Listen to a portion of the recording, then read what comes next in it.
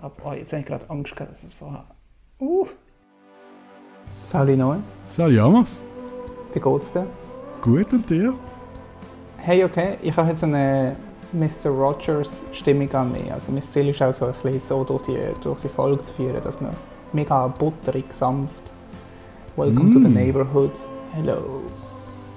Also offen, warm, da fühle ich mich gerade mega willkommen, weil ich bin auch gerade ein bisschen in Watte bettet und schwebe 2 Cent über dem Boden. Ja, weil ich habe einen wunderbaren Abend gestern verbracht, so etwas, was mich so die Seele füllt.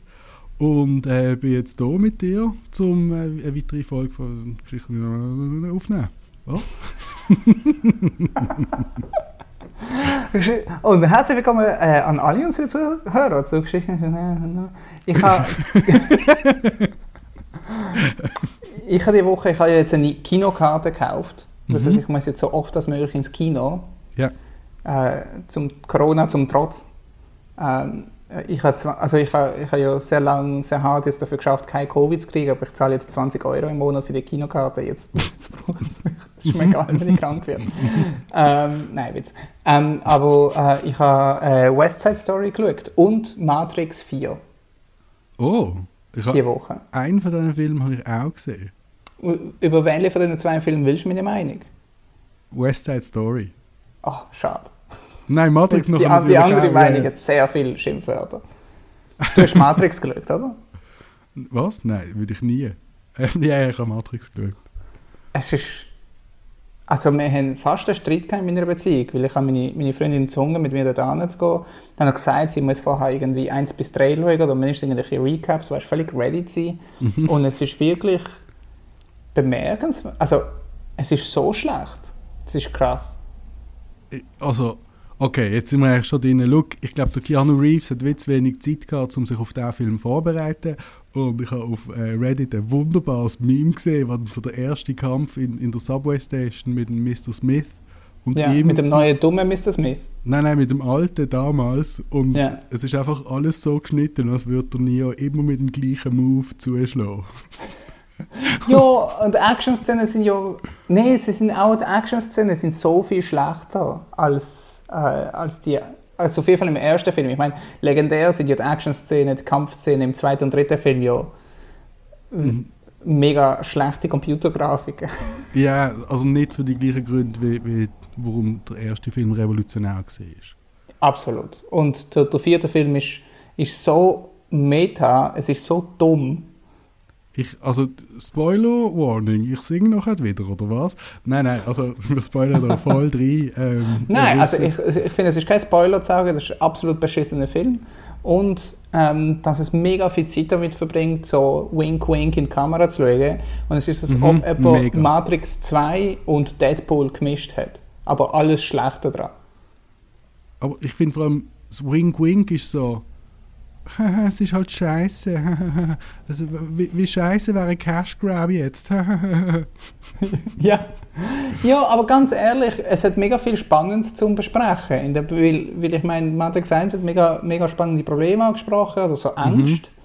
Und die haben sich weiterentwickelt. Und sie tun ja so halber ansprechen, so das Thema Transhumanismus und wie das ist, wenn Menschen so und Maschinen vielleicht, wenn man nicht mehr so die 2 so oppositionelle Kräfte angesehen. Mega spannender Shit, oder? Das können sie ja auch machen. Und wie so irgendwie, je gescheiter Maschinen werden, dann werden sie auch nur ähnlicher wie Menschen und nicht irgendwie Übermenschen.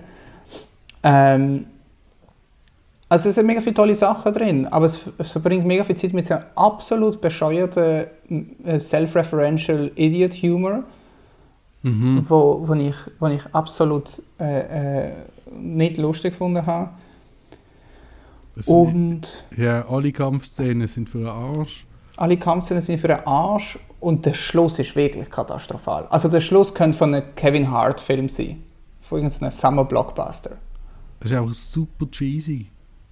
Ganz am Schluss, wo sie zurückgehen. Zu zweit.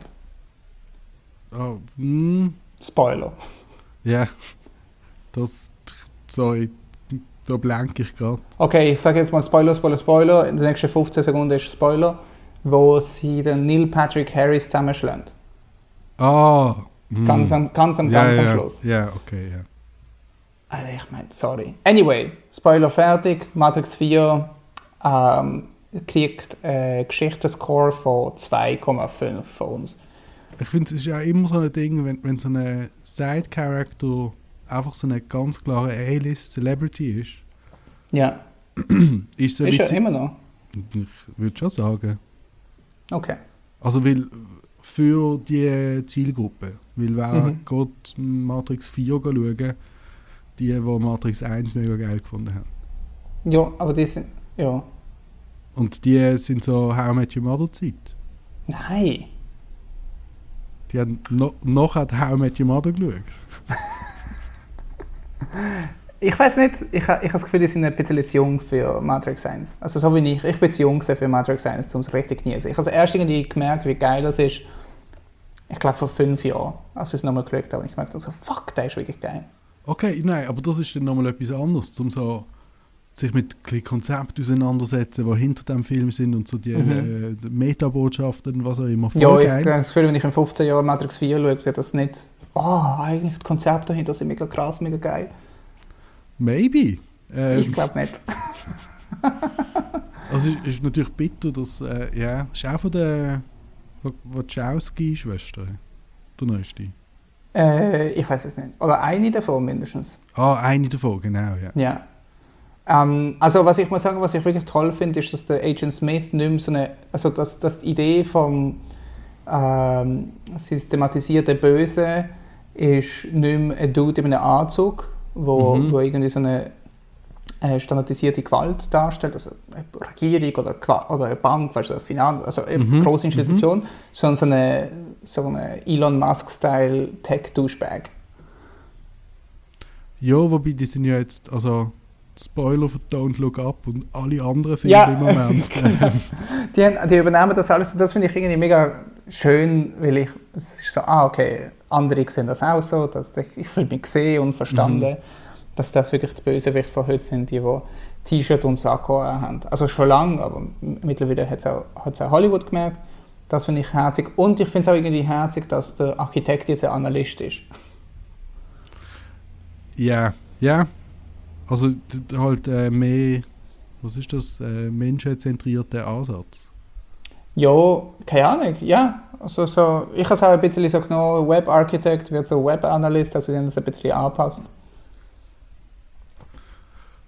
Ja, okay. Okay, ja. Witzig, ja. Auf jeden Fall, das ist das. West Side Story ist nice. Der Hauptdude, Ansel, schieß mich tot, ist wie hat ein mega gross gewordenes Baby. Also er hat so ein Baby-Gesicht. Und dann ist er aber mega gross. Und er hat das gleiche Maul wie James Franco. Und ich mag das nicht so sehr. Also ich bin überrascht, dass der so ein Superstar ist. Aber sonst mega toll, mega spannend, die Lyrics von Stephen Sondheim zu hören. Also mit dem eine Beziehung anfangen würde man ja auch nicht wollen. Der hat Ideen über Romantik, die sind ja wirklich daneben. Aber herzig sonst. Toller Film. Ist es auch so im Musical-Format? Es ist genau das Gleiche. Also es ist wirklich der alte Film in eine bessere Farbe, besseren Sound. Und Maria ist jetzt gespielt von einer tatsächlichen Latino-Person. Und nicht von einer weißen Frau mit viel Make-up. Fair, okay. Nice. Unquestionably Improvement. Und der Dude, der Tony spielt, wird diesmal gespielt von einem scheinbar Vergewaltiger. Also win some, lose some. In echt? Ja, der Ansel schießt mich tot. Ist ja von mega vielen Leuten als irgendwie Vergewaltiger beschuldigt worden. Und hat überhaupt keine Rolle mehr gekriegt, außer beim Steven Spielberg. Der sieht das relativ locker, glaube ich. Also vermutlich, scheint. Ja, whatever. Ja, Sternli, whatever. Ja, vermutlich. Aber ja. Aber auch von dem mal abgesehen, finde ich ihn einfach irgendwie ein bisschen nervig. Aber sonst ist ein mega toller Film. Ja, whatever. Aus 10? In Geschichte mit damals einem neuen Filmscore. Ja. Ich würde sagen, kriegt 7,5 Raclette-Öfeli von 10. 7,5 Raclette-Öfeli von 10 haben Sie dort zuerst gehört. Wegen dem schiefen Maul der aussieht wie das Maul von James Franco, hat es natürlich ein bisschen Abzüge gegeben, aber 7,5 Raclette-Öfli ist doch ganz ordentlich. Würdest du auch sagen, dass so ab 7,6 Raclette-Öfli ist ein guter Film? Nein. Okay, ich würde sagen, ab 7 ist ein guter Film. Ab 7 ist ein guter Film. Ab 7,6 Raclette-Öfli hätte ich gesagt, das ist ein wirklich guter Film. Okay. Und ab so 8,5, 9 ist es ein Sensationsfilm. Und dazu würde ich sagen, der letzte Film, den ich in der letzten Woche gesehen habe, als wir das letzte Mal geredet haben, der tatsächlich 8,3 Raclette-Öfli von 10 gekriegt hat, ist Drive My Car. Das habe ich nicht gesehen. Das ist ein japanischer, natürlich hast du nicht gesehen, das ist ein japanischer Arthouse-Film. So. Fair, den habe ich sicher nicht gesehen, ja. Aber ja, natürlich ist es ein japanischer Arthouse-Film, ja. Der ist so lang, also wir haben den Film geschaut im Kino und dann läuft die Geschichte, läuft, alles mit Untertiteln, klar macht Sinn, ist auf Japanisch. Und es ist ähnlich wie japanische Literatur, also leicht monoton, also ruhig halt, sag ich mal, wenig Adjektiv. Ist ja basierend auf einer Murakami-Kurzgeschichte. Und wie sie aus einer Kurzgeschichte 3 Stunden rausgeholt haben, das weiß ich nicht, aber das haben sie sehr gut gemacht. Auf jeden Fall läuft der Film 45 Minuten, ungelogen, 45 Minuten, ohne Vorschau und so, 45 Minuten purer Film. Und dann plötzlich kommen so die Namen der Schauspieler und ich merke, oh, das ist das Prolog gesehen. Also es ist 3 Stunden und ein paar zerdrückte, aber mega gut.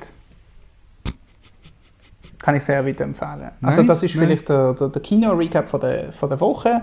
Sternstunde Kino nennen wir das. Und damit kommen wir eigentlich gerade zum Thema von der heutigen Woche. Nämlich geht es heute bei uns nicht um Film per se, sondern um Fernsehen, haben wir gedacht. Und wir sind ja ein spezifischer Schweizer Gesellschaft, Politik und Judentum-Podcast. Nein, ein Schweizer Gesellschafts- und Politik-Podcast. Comedy. Mega viel Comedy und Satire. Ja, das sind Genres. Okay, wir sind ein Schweizer Comedy, Gesellschaft, Politik Podcast. Ja, wüsste. Wir sind ein Schweizer. Ich packe meinen Koffer. Hartöpfel! Hartöpfel! Ja, stimmt. Fuck, ich kann nicht das gar nicht vergessen. Wir sind ein Schweizer Comedy, Politik, Wissen, Politik. Fuck. Ja, wir und Hartöpfel Podcast. Und deswegen geht es um Schweizer Fernsehen heute. Ja. Also und ganz lieben Dank an all die motivierenden Nachrichten, die wir hier erhalten haben von unseren Hörerinnen und Hörern. Es ist wirklich herzerwärmend gesehen. Ja, aber also wir sagen das jetzt so zynisch und lässig, weil wir cool rüberkommen, aber das ist wirklich schön gesehen, oder? Aufrichtige Emotionen haben hier keinen Platz. Sehr gut. Lass uns weiterschreiten im Geschehen. Schweizer Radio und Fernsehen, SRF, mit ganzen Zipfel hinten dran. Wir sind ja fast SRF gesehen, oder? Genau, ja. Also eigentlich bei der Namensfindung haben wir uns überlegt, ob wir uns vielleicht Schweizer Raconteurs Fun Talk nennen wollen, abgekürzt in SRF Talk. Und uns beim Logo da gerade auch relativ frei bedienen. Und dann haben wir im letzten Moment haben wir uns da für Geschichten mit Amazon Neu entschieden. Und was ist dein Bezug so zum SRF? Also ich bin ja, du weißt, ich bin ja ein kleiner Ausländerbub. Du hast mich ja auch als solche oft beschimpft, als wir klein sind. Du bist an der Zugstation gestanden, mit Steinen geschossen und so, buh! Gang dort hin, wo du herkommst. Genau. Gerade frisch aus dem Zug aus Zürich. Auf jeden Fall. Und ich bin aufgewachsen in Argentinien und ein Großteil vom Fernsehen dort gehört Berlusconi. Also eigentlich bin ich in Spanien und vor allem halt in Italien. Lustig, ja. Und ich bin halt mit dem Fernsehen aufgewachsen. Das ist weniger Service Public, also das ist Service Silvio. Und also, was wir dort auch viel gehabt haben, sind halt so grosse Live-Shows, wo jedes Mal, bevor du in die Werbung gehst, tanzen irgendwelche Mädchen im Bikini rum. Für 30 Sekunden haben sie einen kleinen Tanz. Der hat auf Italienisch auch einen Namen, der Tanz. Ich wollte das gerade fragen, weil in den Simpsons gibt es eine Episode, wo sie irgendwie, glaube ich, in Brasilien sind und dann mega begeistert ist der Bart vom Fernsehen, weil sie dann einfach so Tänzerinnen ihre Tassels schwingen. Ja, das ist genau so. Also ich bin halt gross geworden mit Fernsehen, wo der Dude im Anzug steht und ein Mikrofon in der Hand und Karteikämpfe und moderiert. Und nebendran ein, zwei halbnackte Frauen, die ein bisschen tanzen. Und ich glaube, das Erste, was ich mich erinnere über das Fernsehen, ist gesehen, dass meine zwei Eltern sich in etwas tatsächlich einig sind, wo sie sich umdrehen zu meiner Schwester gesagt haben, wenn du das mal beruflich machst, dann gibt es dich nicht mehr. Also, es klingt weniger dramatisch auf Spanisch. Also, du bist fertig. Auf jeden Fall denke ich, okay, das ist Fernsehen. Auf jeden Fall, ich persönlich habe die ganz toll gefunden, die Tänzerinnen, auch mit 10. Habe das aber protestiert. Und dann sind wir in die Schweiz gekommen und habe gemerkt, das Fernsehen hier ist um einiges weniger lustig für einen pubertierenden Amos. Aber bemerkenswert heavy. Also die erste Folge, die wirklich ein Teil von meinem Leben war, weil es immer gelaufen ist, am Sonntag, ist halt Sternstunde Philosophie gesehen. Und der berühmte Schweizer Philosoph ist für mich der präeminente Schweizer Philosoph mit dem Mono-Augenbrauen. Ich kenne seinen Namen nicht mehr. Der ist mal bei mir in einer Bar auftaucht und das war so mein erster Celebrity-Moment gewesen. Das ist so meine Beziehung zum Schweizer Fernsehen. Also ich weiss es im Nachhinein viel mehr zu schätzen. Das, was da geboten worden ist? Ja, dass es halt einfach nicht so eine absolut flache Bullshit ist wie Silvio Berlusconi-Fernsehen, sondern, also es ist natürlich nicht alles gut im Schweizer Fernsehen, aber in den Nachrichten hat niemand ein Bikini an. Das ist nicht immer so bei italienischem und argentinischem Fernsehen. Aber hat sich der 15-jährige Amos über das SRF gleich gefreut wie der 10-jährige Amos über die Live-Shows? Nein, überhaupt nicht. Also wenn ich sage, im Nachhinein weiss ich das mehr zu schätzen, dann meine ich vielleicht seit letzter Woche. Okay. Nein, natürlich habe ich das viel toller gefunden. Ich meine, Silvio macht auch viel mehr Geld mit dem Fernsehen als das SRF. Das stimmt natürlich, ja. Und das hat seinen Grund. Die meisten Leute freuen sich mehr ab diesen lustigen Bikini-Frauen. Aber ich weiß nicht, die Nachrichtensendung sollte, ich denke, alle angekleidet sein. Voll und ganz. Fair, das ist meine Meinung, ja. Was sind so die Sendungen, die du schaust? Auf SRF? Gibt es Sachen vom Schweizer Fernsehen, die du schaust? Immer noch? Ja, also jetzt Nein. in deinem aktuellen Medienkonsum? Also ich wohne in Deutschland und ich habe kein Fernsehen. Also, aber es gibt ja auch, aber hey, Das Internet? Ja, einfach YouTube, ja. Hey, ich glaube nicht, also das letzte vielleicht, was ich so aktiv rausgesucht habe und online geschaut habe, ist tatsächlich Jacobo Müller gewesen. Aber so alte Best-of-Clips? Nein, also es ist tatsächlich im Fernsehen gesehen. Ah, lustig, okay, ja. Dort habe ich Jacobo Müller noch geschaut und seitdem, ich schaue eigentlich fast nur Ami-Fernsehen, also das ist wirklich auch das höchste an Qualität und Sachlichkeit. Und sonst, ich weiß nicht, ich lese Bücher, aber heute geht es ja auch tatsächlich darum, dass du als Schweizer Medienmacher, könnte man sagen, ich bin ja der hauseigene, ich sage mal grob, belesene Intellektuelle von dem Podcast und du bist der...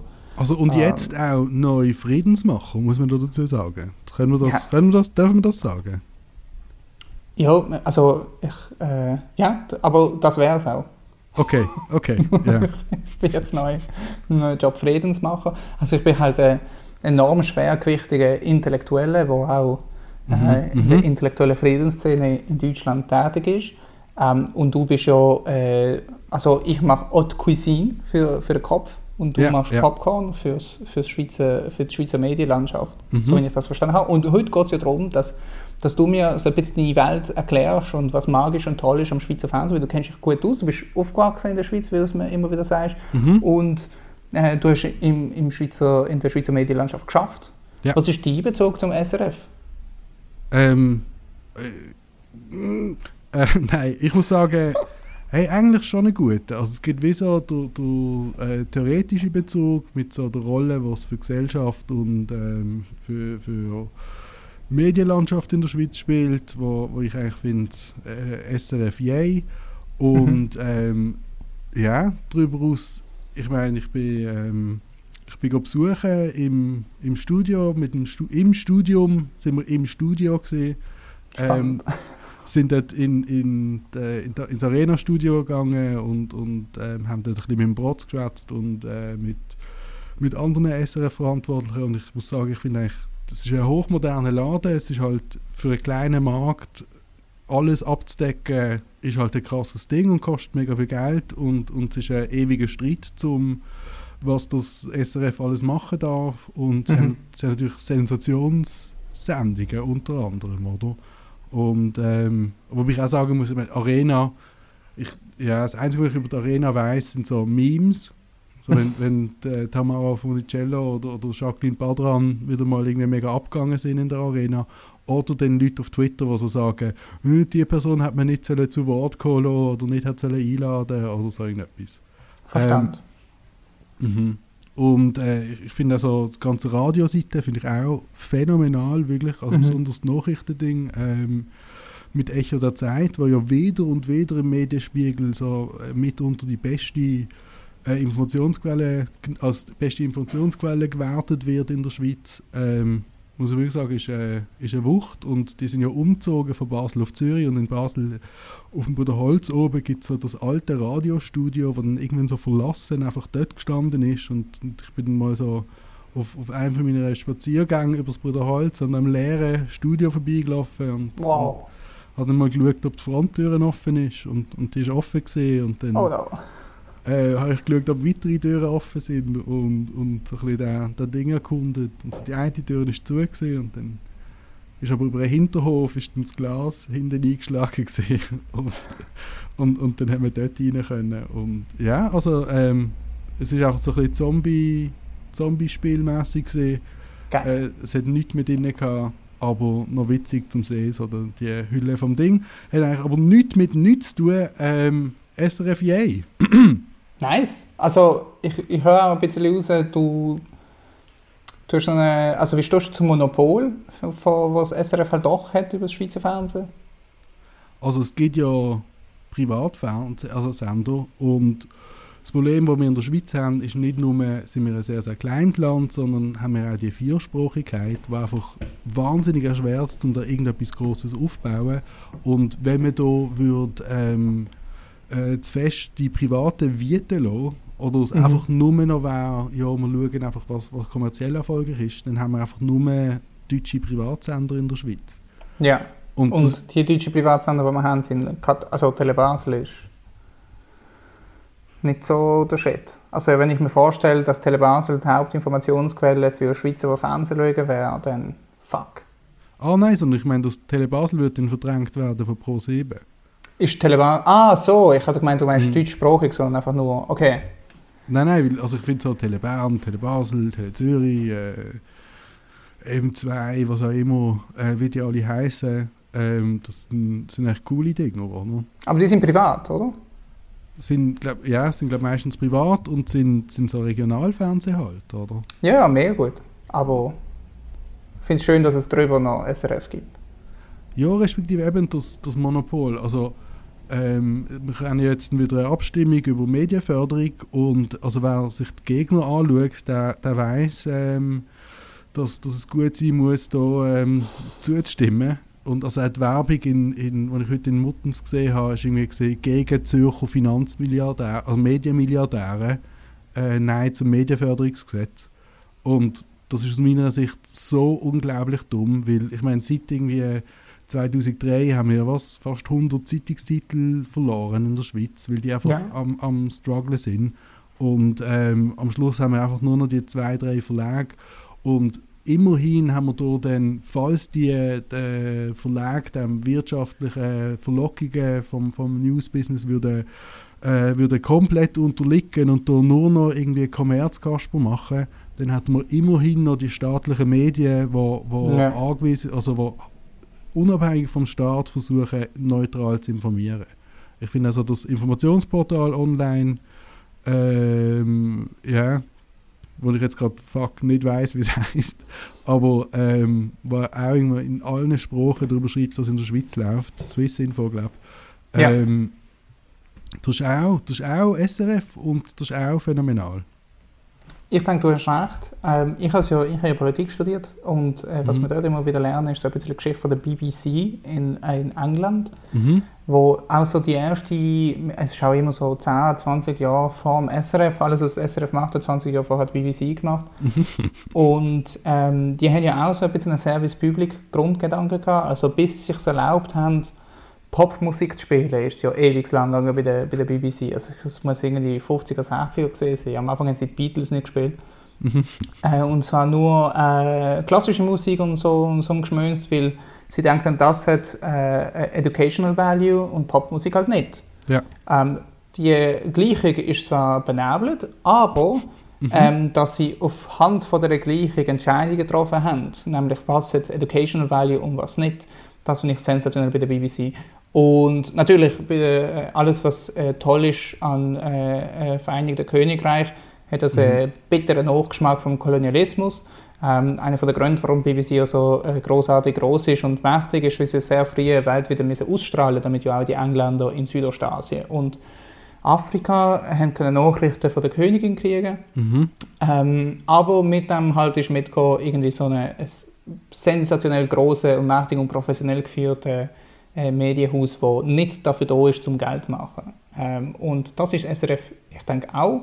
Und deswegen ist das SRF auch relativ geil. Und es hat auch angefangen, so wie wir ja auch zu einem multimedialen Imperium werden gross wachsen, ist das SRF aus dem Radio rausgekommen. Hat in den 30er Jahren angefangen. Der BBC ist, glaube ich, Ende 10er Jahre gesehen. Und hat 1939, ich glaube, das erste Mal eine offizielle staatliche Mission gekriegt, wegen dem Zweiten Weltkrieg, das SRF. Ja. Und dort ist sehr, sehr unter Kontrolle, direkte Kontrolle von der Regierung gesehen und später dann nicht mehr. Und hat irgendwann angefangen, 50er, vielleicht 40er, ich weiß gar nicht, tatsächlich auch Fernsehen mit reinzunehmen. Und vom SRG ist dann das SRF geworden. Und ist heute das Fernsehen, das wir toll finden. Ab den 60er hat das SRF tatsächlich eigene Fernsehserien angefangen zu machen. Spannend, ja. Dann ist ab plötzlich den nicht nur... schon, das ist krass. Ja, es ist wirklich krass. Ein paar Sachen sind wirklich sensationell an dem. Und dann ist plötzlich nicht mehr nur Nachrichten und irgendwelche Konzerte und so ein Geschmäus gesehen, sondern tatsächlich Unterhaltung. Also in der offiziellen Mission vom SRF ist Unterhaltung und Bildung. Was ich irgendwie noch spannend finde. Und ich weiss, dass das Hand in Hand geht und wir so ein bisschen aus dem Gedanken draussen sind, dass Unterhaltung und Bildung zwei Sachen sind, die nicht Hand in Hand gehen. Etwa so um die ein bisschen plus, mehr als 20 Serien haben sie gemacht. Welche originelle SRF-Serien kennst du und liegen dir noch ans Herz? Nehmen Sie deine Lieblingsdrei. Fast Familie. Okay. Wie zu Gotthelfs Zeiten. Netznatur. Okay. Ist Netznatur dabei? Ist das nicht also ich habe nicht eine Liste von allen, weil 20 sind viel. Ja. Ich habe eine Liste so von den 10 wichtigsten. Natürlich, fast eine Familie ist mit dabei. Oh, shit! Hast du das geschaut? Wir haben das schon damals geschaut, ja. Also das zeigt, wie alt ich bin. Hey, nicht so. Ich glaube, das ist noch gelaufen, als ich in die Schweiz gezogen bin. Und das ist auch, sagst du ja immer wieder, viel Sport gewesen. Hey, also ich mag mich noch an einen Joke aus dieser Serie mag ich mich noch erinnern. Und zwar? Herr Flip, was ist besser als ein Vermicell? Und sagt der junge, coole Dude, so das Lecker, 2 Vermicell. Und dann so Lachen aus dem Off. Und das ist einfach so das Humor. Ja, das war der Joke. Ja. Also ich muss sagen, Hut ab an die Serie, die das SRF macht. Ich finde es auch immer wieder bemerkenswert, weißt du, wenn man so, man strahlt man macht es auch auf Schweizerdeutsch oder manchmal auch auf Hochdeutsch und man müsste einfach wie Konkurrenz führen mit Pro7 und RTL und auch die riesigen deutschen Medienhäuser, die ja Österreich, Deutschland und Schweiz können bestrahlen. Und gerade bei heute, also ich finde es so gut, dass die Schweiz dann einfach Geld hineinsteckt, dass SRF dort mitmachen und nicht muss sich irgendwie finanziell bewältigen gegen die Treiber. Das ist mega wichtig, sonst verlieren wir ganz Differenzierung und Kultur gegenüber Deutschland, das will niemand. 1963, erste Serie. Kulturpessimist, ja. hat geheißen Polizist Wächerli. Also alles, was ich dir jetzt vorlese, ist so schweizerisch. Das ist sensationell. Ich habe mir fast die Tränen ins Auge gekommen, als ich das nachgeforscht habe. Polizist Wächerli ist so eine Polizeiserie gewesen. Was ich auch noch spannend an dem finde, wir haben ja immer das Gefühl, dass jetzt sind alle Serien Spitäler und Polizisten. Oh, schön, ja. Aber das ist auch schon immer so gewesen. Und ich meine, das bietet sich ja auch an, weil du kannst in Spitäler und Polizeiwachen Charaktere aufbauen, zu denen du eine Beziehung hast. Und dann jede Woche aber kommen neue Sachen rein und du hast wie Zugriff zu einer neuen narrativen Arc, einem narrativen Bogen, sorry. Und wo man immer wieder neu machen kann. Und anhand von diesen kleinen narrativen Bogen kannst du so die grosse Geschichte von den Leuten, die immer dort arbeiten, halt weiterführen. Also oder du hast in so ein Spital, gehst von Zimmer zu Zimmer, ist jedes Zimmer ein Kurzfilm. Von dem her passt es schon gut, das macht schon Sinn und ich habe es spannend gefunden, dass es von Anfang an schon so war. Die zweite Serie ist sensationell schweizerisch und ist sehr erfolgreich in den USA gesehen. In der Schweiz und in den USA, das ist 1968 rausgekommen. Das finde ich schon mal wirklich Hut ab an SRF. Das heisst die 6 Kummerbuben. Wait, what? Also Buben, die Kummer haben. Aber sind es 6 an der Zahl? Ja. Okay. Scusi. 6 Kummerbuben. Okay, ja. In feinstem Zürichdeutsch, ja. Ist das... Okay. Ja, sorry. Anyway, die 6 Kummerbuben sind mega erfolgreich in der Schweiz und in den USA gesehen, haben aber Kritik bekommen, auch von der Schweiz, weil es halt null eingegangen ist, auf was tatsächlich auf der Welt los war. Sie haben nichts über so die 60er Kultur, das ist 1968 rausgekommen, und sie haben nichts mit Hippietum an sich gehabt oder so Racial Unrest. Alles haben sie einfach ignoriert. Das ist so, hat wie so in den 50er gespielt.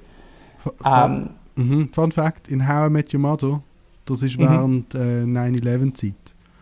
Und es ist ja eigentlich im echten New York. Das heisst, eigentlich haben die ganzen Charaktere 9/11 hingenommen, als wäre das nie passiert. Das ist auch komplett an ihnen vorbei und es ist ihnen scheißegal. Ganz ehrlich, wenn mehr Leute in den USA das so behandelt hätten, hätten wir 2-3 Kriege weniger heute. Wow, fair. Ja, also Louis C.K. hat ein lässiges Ding drüber, das. Und ich weiss, ja. Ja, aber ständig. Ja. Aber lässiges Ding darüber, dass man angefangen hat, Unglück in 9/11s auszudrucken. Also ja, in den USA stirbt jetzt momentan eine halbe 9/11 am Tag. Ja, also ich habe es oft gehabt mit Covid, ja. Weil, also es macht Sinn, weil die Leute in den USA regen sich über nichts auf, so wie sie sich über 9/11 aufgeregt haben. Und manchmal überlegst du im Moment, wieso regst du dich nicht über Covid auf? Und dann musst du es schon so im Vergleich setzen. Kannst du sagen, es sterben gerade so ein 9/11 am Tag. Ist ja zur Zeit dann so gesehen. Und dann klar, die Antwort ist natürlich, niemand Brauns hat Covid gemacht. Und natürlich wirst du dann nicht so hässlich in den USA deswegen. Aber um die Diskrepanz ein bisschen hervorheben, macht es Sinn, Unglück in 9/11 auszudrücken, finde ich. Ich mache das auch des Öfteren so. Also ich bin gestern im Supermarkt und habe so eine Papiertüte ohne Heber gehabt, weißt du, wo du von unten musst greifen musst. Und halt mega überfüllt, mega viel zu viel. Und dann ist mir die Packung Eier rausgegangen und zerbrochen. Und es ist ein Viertel 9/11, habe ich gesagt. Anyway, die Folge, die 6 Kummerbuben. Ja, ganz gut. 9/11. Was ist für dich halb 9/11 in deinem Leben? Schau, ich glaube an traditionellen Approach und ich finde so, ja, fair, halbe 9/11, Viertel 9/11, aber schlimmer als Auschwitz. Weißt du, was ich meine?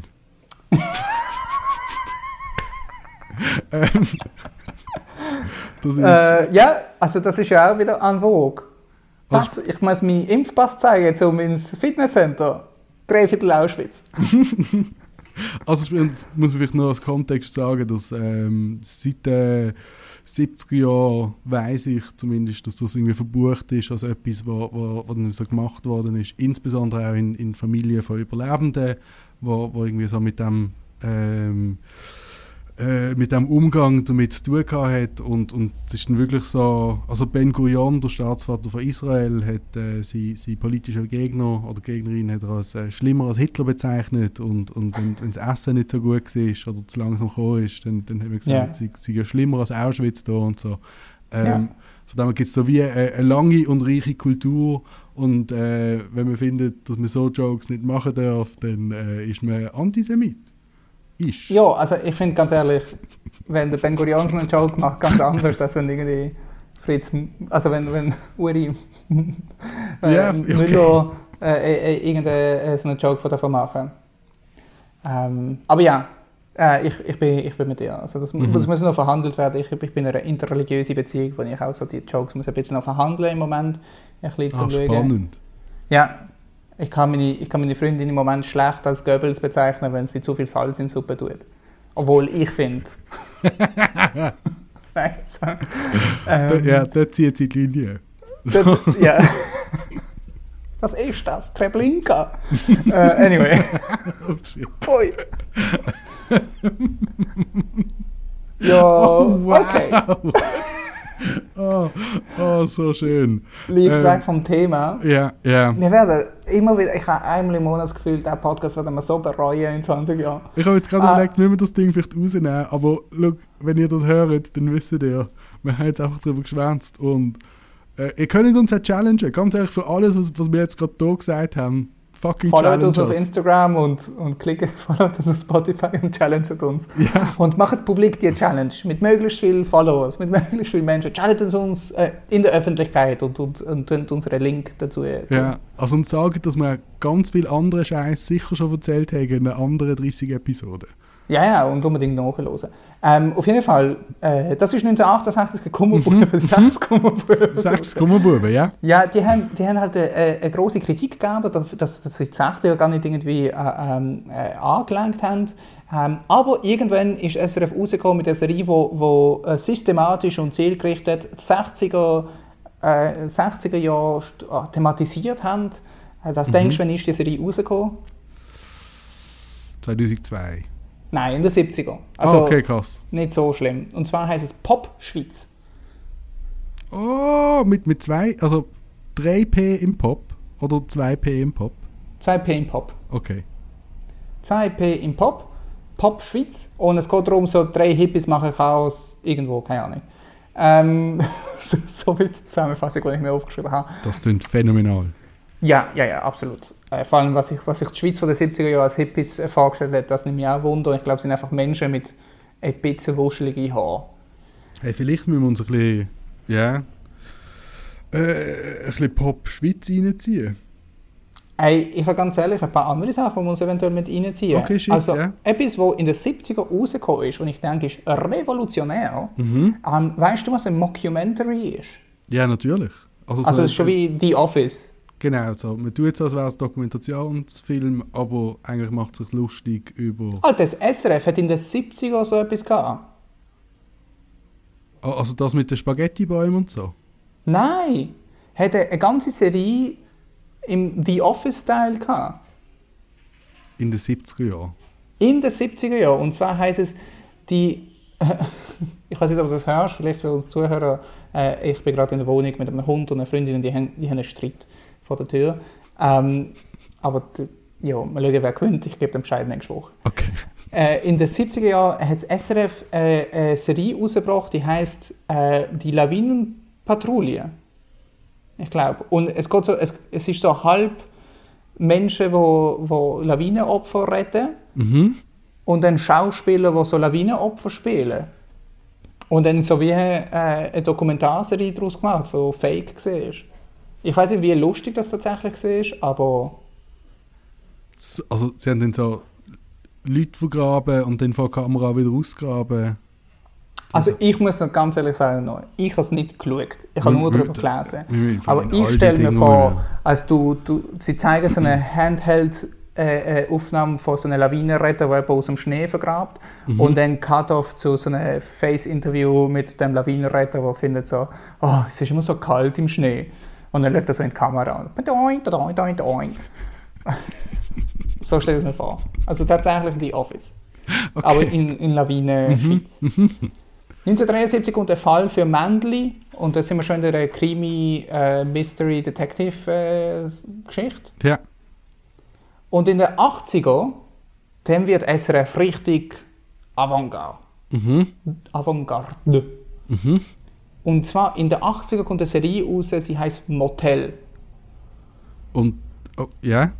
Also ähnlich wie bei Spitälern und Polizisten bietet sich so ein Motel halt extrem gut für so eine Serie an, weil oder, du hast die Hauptcharaktere, die das Motel betreiben und dann Leute, die rein und rauskommen. Was aber revolutionär war, ist, dass sie wirklich so die untere Mittelklasse in der Schweiz thematisiert haben. Und was so nicht so nice ist und so die vergessenen Leute an der Schweiz. Und tatsächlich, also sie haben Rassismus thematisiert im Fernsehen, weißt du, da können halt irgendwelche Menschen sind nicht ganz weiss. Das ist das höchste von der Gefühle. Ich glaube, Rassismus thematisieren in der Schweiz in den 80er heisst, vielleicht zu denken, Italiener sind cool. Aber sie haben tatsächlich auch, ja, sorry. Nein. Also die Entfremdungsinitiative war ja fast Mitte 70er gewesen. Also und dann haben wir nochmal eine Schwarzebach-Initiative gehabt, in den 80er, glaube ich, dann, oder 90. Also, ja, eben. Also wenn du dir überlegst, das ist ein Grenzland zur Schweiz, ist eine Entfremdungsinitiative gegangen, und das in den 70er. Wenn man Rassismus thematisiert in der Schweiz, ja, in den 80er, ist die Barriere für gute Arbeit sehr, sehr weit unten.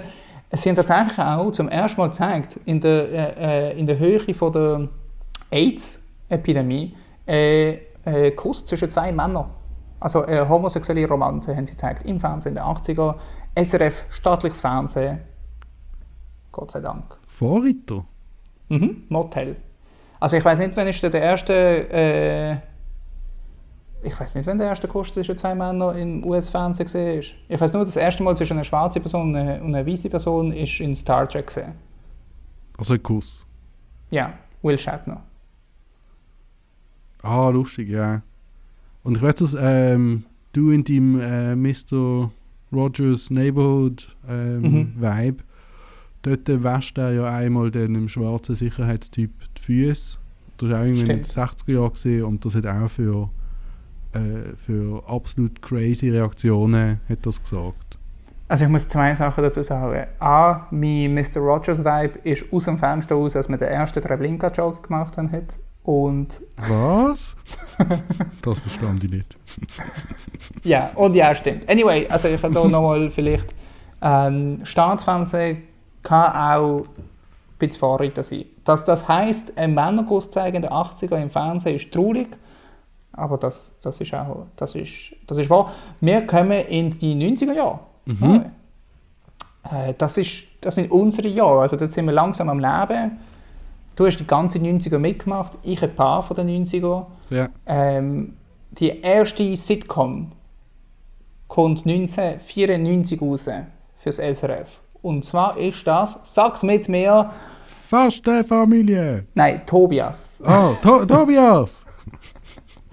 Tobias, danach die zweite Sitcom ever, weil man muss immer ein bisschen üben und dann macht man es richtig, ist Faste Familie. Das ist natürlich bis heute die erfolgreichste Sendung vom SRF. Ist das so? Das ist so. Also Tagesschau zählen wir da nicht mit. Also mehr als Benissimo zum Beispiel? Ich weiß nicht, ob man Benissimo da eine Serie mitzählt hat. Okay, fair, ja. Aber es ist auf jeden Fall die erfolgreichste Serie fürs SRF gesehen. Faste Familie. 1999, das finde ich auch noch spannend, kommt die erste Soap-Opera raus. Also 5 Jahre nach der ersten Sitcom. Jung, wild und sexy? Nein, leider nicht. Die erste Soap-Opera, die ist auch am längsten gelaufen. Oh. 288 Folgen, 1999 bis 2007. Sag's mit mir. Gute Zeiten, schlechte Blablabla. Was? Okay. Lüti und Blanc. Blanc? Ja, Keine Ahnung. Blanc. Das habe ich nie gehört, nur gelesen. Blanc. Nichts Spannendes passiert in den 2000er, wenn man sich das Archiv durchliest vom SRF. Okay, also, nice. Welcher Praktikant auch immer das er schreiben musste, der hat gefunden, die 2000er sind nicht so spannend gesehen. Und erst in der 10er hat man angefangen, wirklich so viel Geld zu investieren in Serien und versucht auch komplexere Geschichten zu erzählen und wirklich versucht aktiv mitzuhalten mit dem internationalen so Geschichtenmarkt, was wir ja auch versuchen zu machen. Ja. Und dann haben sie mit diesen komplexen Krimis, werden sie beschrieben, als komplexe Krimis, der Bestatter und Wilder. Bestatter habe ich noch den Launch mitgekriegt. Ja, sick the shit, meint die SRF-Webseite. Oh, das tönt vertrauenswürdig. Ja, auf jeden Fall. Also man muss da sagen, für ein kleines Land, die Schweiz macht Fernsehen, sei es gut oder schlecht, das macht es. Und amix auch spannend, also die Lawinenpatrouille, die müssen wir sicher ein bisschen anschauen. Ich hoffe, es ist so wie Selig oder The Office. Bitte, das fand ich sehr, sehr toll. Wir sind auch Medienmacher, Noe, du und ich. Absolut. Offiziell auf Papier, wenn man es genau nimmt. Und wir versuchen ja seit öfters, wir haben ja den schmalen Markt vom intellektuellen Bohem Schweizer Politik-Podcast erobert. Und wir Satire versuchen ja und was seit längerem, Satire, Politik, Gesellschaft, Humor und Herdöpfel. Gesponsert von Swisspatat, hier nochmal an dieser Stelle. Swisspatat. Dankeschön, Swisspatat, für eure wunderbaren Venezia-Herdöpfel. Die werden goldiger und besser als jede andere Herdöpfel. Swisspatat unterstützt auch euch mit speziellen Herdöpfeln. Geht auf www.kartoffel.ch und holt euch eure eigenen Swagboxen. Swisspatat, es wird gestampft. Okay, Neu. Wir versuchen seit längerer Zeit auch tatsächlich nicht nur den gehörten Medienmarkt zu erobern, sondern auch den geschauten Medienmarkt. Wir haben versucht, Netflix zu erobern mit unserer Idee. Ja. Wie ist es gelaufen? Haben wir schon eine Antwort gekriegt von Netflix? Wir haben eine Antwort gekriegt. Okay. Und es ist natürlich da sehr, sehr nüchtern, oder? Sie haben so mitteilt, dass es leider ganz, ganz viele Menschen gibt, die ihnen ganz, ganz viele tolle Ideen schicken. Also es hat so ein bisschen nach einem Standardbrief ausgesehen.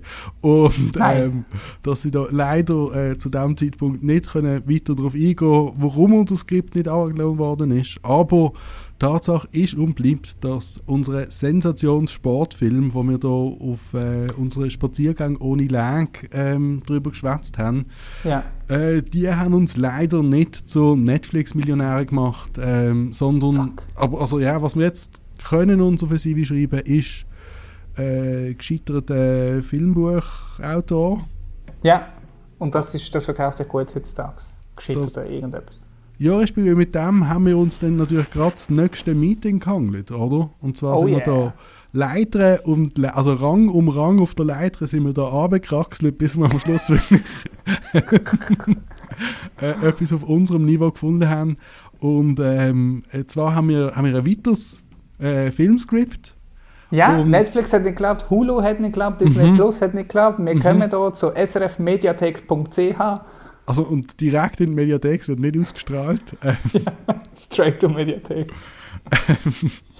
Aber also sprich, wir haben einen neuen Versuch, das mal beim SRF, eine neue Eigenproduktion.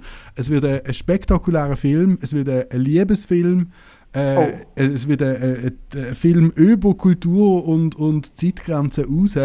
Und wir profitieren da auch voll, nehmen wir den ganzen koreanischen Serienboom mit, oder? Yes. Wie sich das gehört. Und, wer, wenn nicht mehr? Und den koreanischen Serienboom mitnehmen. Haben da auch eine Prise Swissploitation in diesem Skript drin, oder? Damit es wirklich gut kommt. Und was ihr da hört, ist ein Vorab-Pitch von unserem Filmskript, wo wir da eine Weltpremiere? Ja. Also das ist eigentlich sozusagen, SRF hat das schon fast umgesetzt. So. Also es ist de facto, was ihr jetzt hört, der erste Schritt zum Umsetzen von dem Skript fürs SRF. Ja. Und, also ja, ich entschuldige mich jetzt schon, das geht jetzt einfach im Moment. Jetzt ist natürlich die Frage, darf ich Fragen stellen zu dieser Geschichte, weil ich höre das auch zum ersten Mal. Oder Kommentar setzen, oder hättest du gerne Soundtrack im Hintergrund oder einfach Bühne frei für dich? Also ich glaube, ich gebe dir immer wieder so Pause, wo ich dann auch gerne so die Input und die Feedback habe. Okay. Und im Moment, wo ich so zu fest im Flow bin, machen wir es wie so bei Diskussionen, dass ich dann einfach so nicht jetzt sage oder so. Okay, und ansonsten also streng nur onomatopoetische Reaktionen. Also wow, und schwer. Ja, also wenn du Sachen findest, die so zu viel sind, dann kannst du auch unterbrechen. So, Okay. Also. Ja, mal schauen, wie viel Treblinka jetzt du in diesem Skript drin hast. 1, 2. Also. Wie heisst das Ganze? Filmscript. Okay. Also, look, das Ding ist, ich habe zuerst gedacht, vielleicht Rom oder japanische Fernsehmarkt. Und habe den Protagonist Hiro genannt, was effektiv ein japanischer Name ist. Und dann bin ich darauf gekommen, dass der koreanische Filmmarkt, der ist ja viel lässiger eigentlich im Moment, der ist ja viel mehr am Poppen. Und von dem her, der Held hat jetzt immer noch einen japanischen Namen. Und das Ganze hat vielleicht auch so 2, 3 kulturelle Sachen drin, die einfach so grenzwertig sind. Aber wir nehmen das mutig aufs König, liebe Hörerinnen und Hörer. Und ja. Also ich finde es passend, dass du als weißer Schweizer Mann hast einen koreanischen Film machen und dann einfach ein paar japanische Sachen dazu mitgenommen hast, so ein bisschen Mischmasch. Ja, voll. Whatever. Also es ist, ja, Passing White, bitte.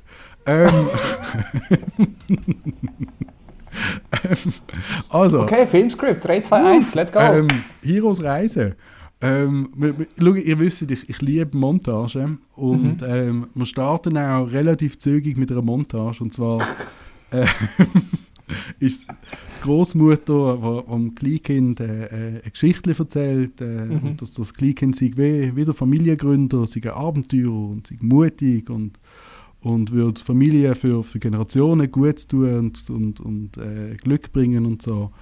Und dass sich das Kleinkind auch vom Herzen soll leiten lassen und den eigenen Weg finden, wie damals der Familiengründer und soll sich da nicht verängstigen lassen, wie damals von der Familiengründer in der Legende allein aus dem Wald gekommen ist und Angst gehabt hat und sein letztes Hemd gegeben hat dafür, dass er mit seiner Geliebten können sein. Und nur wegen dem gibt es heute den ganzen Familienreichtum und den ganzen Hofstaat. Und dann gehen wir in die Montage und wir sehen, wie das Kleinkind aufwächst. In einer super reichen Familie, die so Schweizer Schokoladenmanufaktur in Korea ist. Und man sieht aber auch, und das schon seit hunderten Jahren, und man sieht aber auch, dass das der Reichtum ein bisschen am Bröckeln ist und so über die Montage verschwinden so unermesslich wertvolle Familienkunst aus den Zimmern und so Stück für Stück. Und es ist aber auch... Welches Lied, sorry ganz kurz, du sagst eine Montage hat ein Lied im Hintergrund, welches Lied läuft? Ist es Eye of the Tiger oder Pretty Woman oder was läuft? Es ist wahrscheinlich so Einsamkeits-K-Pop. Oh, wo immer noch so... Musst gar nicht genau Okay, sehr gut. Und die Familie ist natürlich aber auch super, super traditionell, oder? Und der Bub, der da anwächst, macht alles für die Aufmerksamkeit von den Eltern. Aber seine bastelnden Erfindungen sind nicht gut genug, seine Schriftzeichen nicht präzise genug, seine Schwerthiefe nicht kraftvoll genug, seine Bibelverse auf Latinisch nicht proper genug. Und der junge Mann, das ist eine christliche Familie in Korea. Es gibt viele Christen in Korea. Und was für Schwert sind das? Die Schwerter sind Katanas, oder? Es gibt auch koreanische Schwertkunst. Es gibt mega viel so von diesen koreanischen Fernsehserien darum, dass Leute mit Schwertern haben. Und man sieht zusehends, wie der Mann halt einfach, wie der Bub zum Mann wird und keine Liebe kriegt und auch ein bisschen verbittert und sein Gesicht friert immer mehr ein und wird zu einem unglücklichen Gesicht. Und während er so all die Aktivitäten macht und immer wieder abgeschaltet wird, für wie scheiße er ist. Und das Ganze kumuliert dann drin, dass er wird völlig autark und schafft all sein Shit, aber er ist auch super abgelöscht, denn so als Volljähriger. Und er entscheidet sich, die einzige Person, die er gerne hat, ist seine Großmutter, die ihm Geschichten vom Familiengründer erzählt. Und er verabschiedet sich dann von der Familie und geht in die Schweiz, dort an, wo der Familiengründer scheint angeblich damals gesehen sei, oder? Klar. Und es ist irgendwie der einzige Moment, wo dann auch die Eltern visuell so zeigen, dass sie nicht zufrieden sind, ist, dass er endlich gegangen ist. Und er ist natürlich in der Schule auch mega gut und ein cleveres Köpfchen, oder? Und geht nicht einfach planlos in die Schweiz, sondern hat ein Stipendium, respektive einen Studienplatz gekriegt am neuen Space Propulsion Lab von der ETH Zürich. Und Space Propulsion Lab. Ja. Okay. Oder wie es dort dann heisst. SPL. Raumantriebslabor oder so. Es darf absolut ein deutscher Name haben. Und der Hiro, bevor er geht, schreibt er einen Brief an so die historisch befreundete Familie von damals, wo aber die Kontakte nicht mehr so intakt sind. Aber er schreibt dann einfach mal und sagt, er käme in die Schweiz und dass er da so ein bisschen auch verstoßen worden ist und keine Unterstützung hat und aber vielleicht irgendwie irgendeine Hilfe kann haben. Und der Brief kommt an in der Schweiz bei so einem superreichen Dude oder Bärle oder irgendetwas, oder? In so einem uralten Anwesen, mega toll. Und der Brief hat genau die gleiche Handschrift wie so die alten Briefe im Familienarchiv von dieser Schweizer Familie, vom Briefwandel von Anno dazumals, von dem Urfamiliengründer und ihnen. Und das beeindruckt die alten Schweizer dann sehr, dass irgendwie die Familie so sehr an Traditionen hängt, dass sogar die Handschrift identisch beigebracht wird. Oder? Und was das für Disziplin und für Dinge ist, dass der junge Mann, der muss offenbar muss da irgendwie gut erzogen worden sein und ladet dem natürlich dann zu sich ein und sponsert ihn, gibt ihm Wohnung und ein Taschengeld jeden Monat. Und im Gegenzug muss er ihnen aber einmal im Monat schreiben. So, was er macht, wie es ihm geht, ob alles okay ist. Und weil sie oldschool sind, muss er halt Briefe schreiben. Und kommt er in der Schweiz an, wird da hat eigentlich einen guten Start, oder? Weil all seine Nöte sind da einigermaßen behoben und hat seinen Studienplatz und lebt sich da ein und fährt also nischige Anime-T-Shirts tragen und geht in den Schweizerdeutschkurs und trainiert so gegen Aikido-Semi-Profis, um seine Schwertkampffähigkeiten aufrechterhalten. In Zürich? In Zürich, ja. Okay. Weil es dort natürlich auch ein, zwei so gibt, oder? Und mit denen da sich messen kann, oder? Weil das ist eine internationale Stadt. Ja. Weltstadt. Ja. Little Big City, ja. Und studiert mit IFO und seine MitstudentInnen sind irgendwie interessiert an ihm, was ihn zunächst auch ein bisschen irgendwie irritiert, weil sie sind einfach so easy und offen und er droht ein bisschen bis auf seine Kurs zu vereinsamen und so ein bisschen Hikikomori zu werden und sich zurückzuziehen und einfach ein bisschen zu viel Anime zu schauen und seine Mitstudenten nehmen ihn aber wie irgendwie so ein bisschen aktiv auf und also irgendwann kommt so kommt einer zu ihm und aus dem Nichts und spricht ihn so auf Anime an und der Hiro findet so, hey, was läuft mit dir? Du rassistisches Arschloch, oder? Einfach, aber der hat doch die T-Shirts die ganze Zeit. Genau, ja. Aber ja, das sind super nischige T-Shirts und der Typ muss dann zuerst natürlich zeigen, dass er das super nischige Referenz checkt und darauf tun sie sich dann zusammenschließen und zusammenhängen und er ist ein Südamerikaner und dann ist die Kollegin ist noch Amerikanerin und es bildet sich so ein Grüppli und Gespräche entstehen und die Gruppe besteht aus so Semi-Aussenseiter aus dem Kurs, wo aber alle natürlich mega, mega clever sind und so divers sind und ja. Und nach der Vorlesung spricht ihn einmal so irgendeine Frau an und sie spricht ihn auf sein Halskettchen an. Weil sie macht im Nebenfach macht sie Korea-Wissenschaften und sie hat... An der ETH? Ja, genau. Okay. Und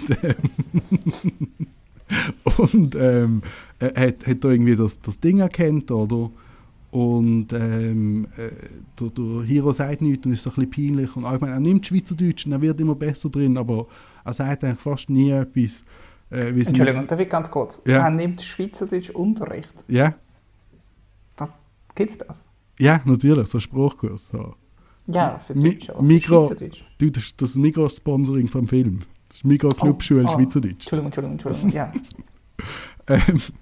Und sie, die ihn aber so anspricht auf das Kettle, ist recht forscht und bringt ihn so ein bisschen aus dem Konzept und neckt ihn auch so ein bisschen und macht Sprüche und so und es ist irgendwie so obvious, dass das für ihn irgendwie gross und irgendwie auch so ein bisschen Chemistry ist.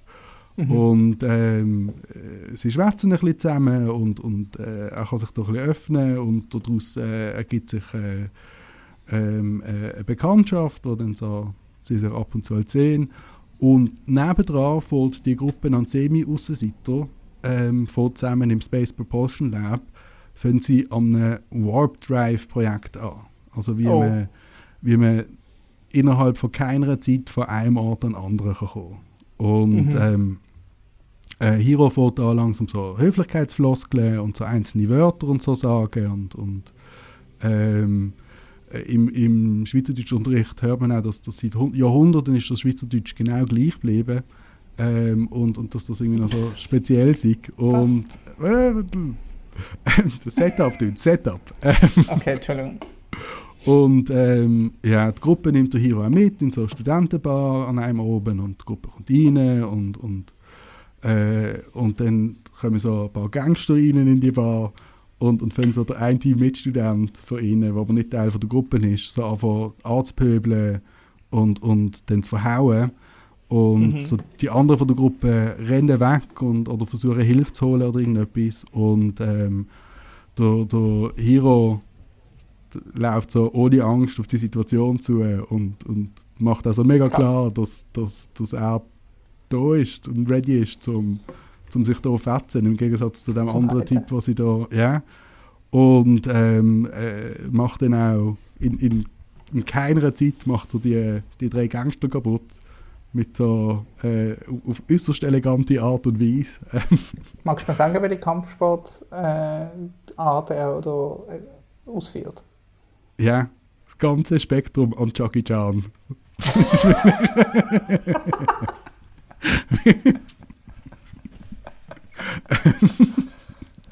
ganze Jackie Chan Spektrum. Ja. Okay. Was ja auch offizielle Kampfkunst ist. Das ist auch in offiziell wo? Also in MMA, in Mixed Martial Arts, sagen wir so, Jiu-Jitsu ist so, Brazilian Jiu-Jitsu ist so die beste Grundbildung, die man haben kann. Dicht gefolgt von Jackie Chans Spektrum.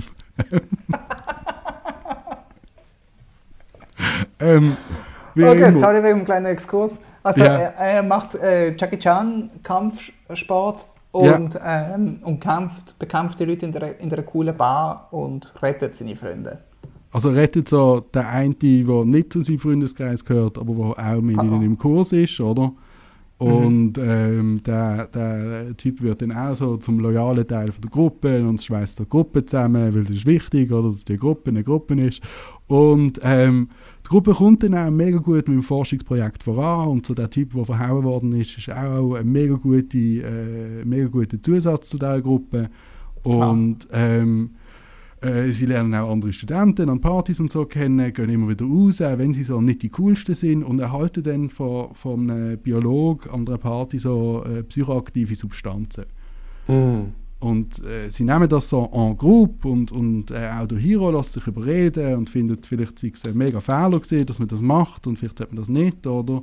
Und hat dann einen kleinen Panikmoment noch und läutet seiner Tätowierten da.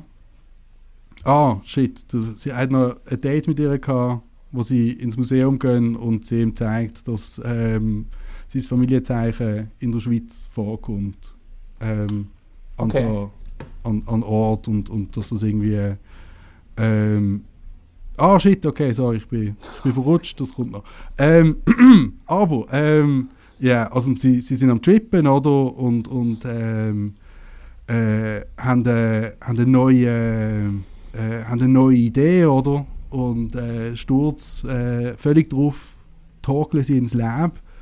Er läutet noch der Mitstudentin an, ob sie Trip sitten, oder? Weil er ein bisschen Angst hat.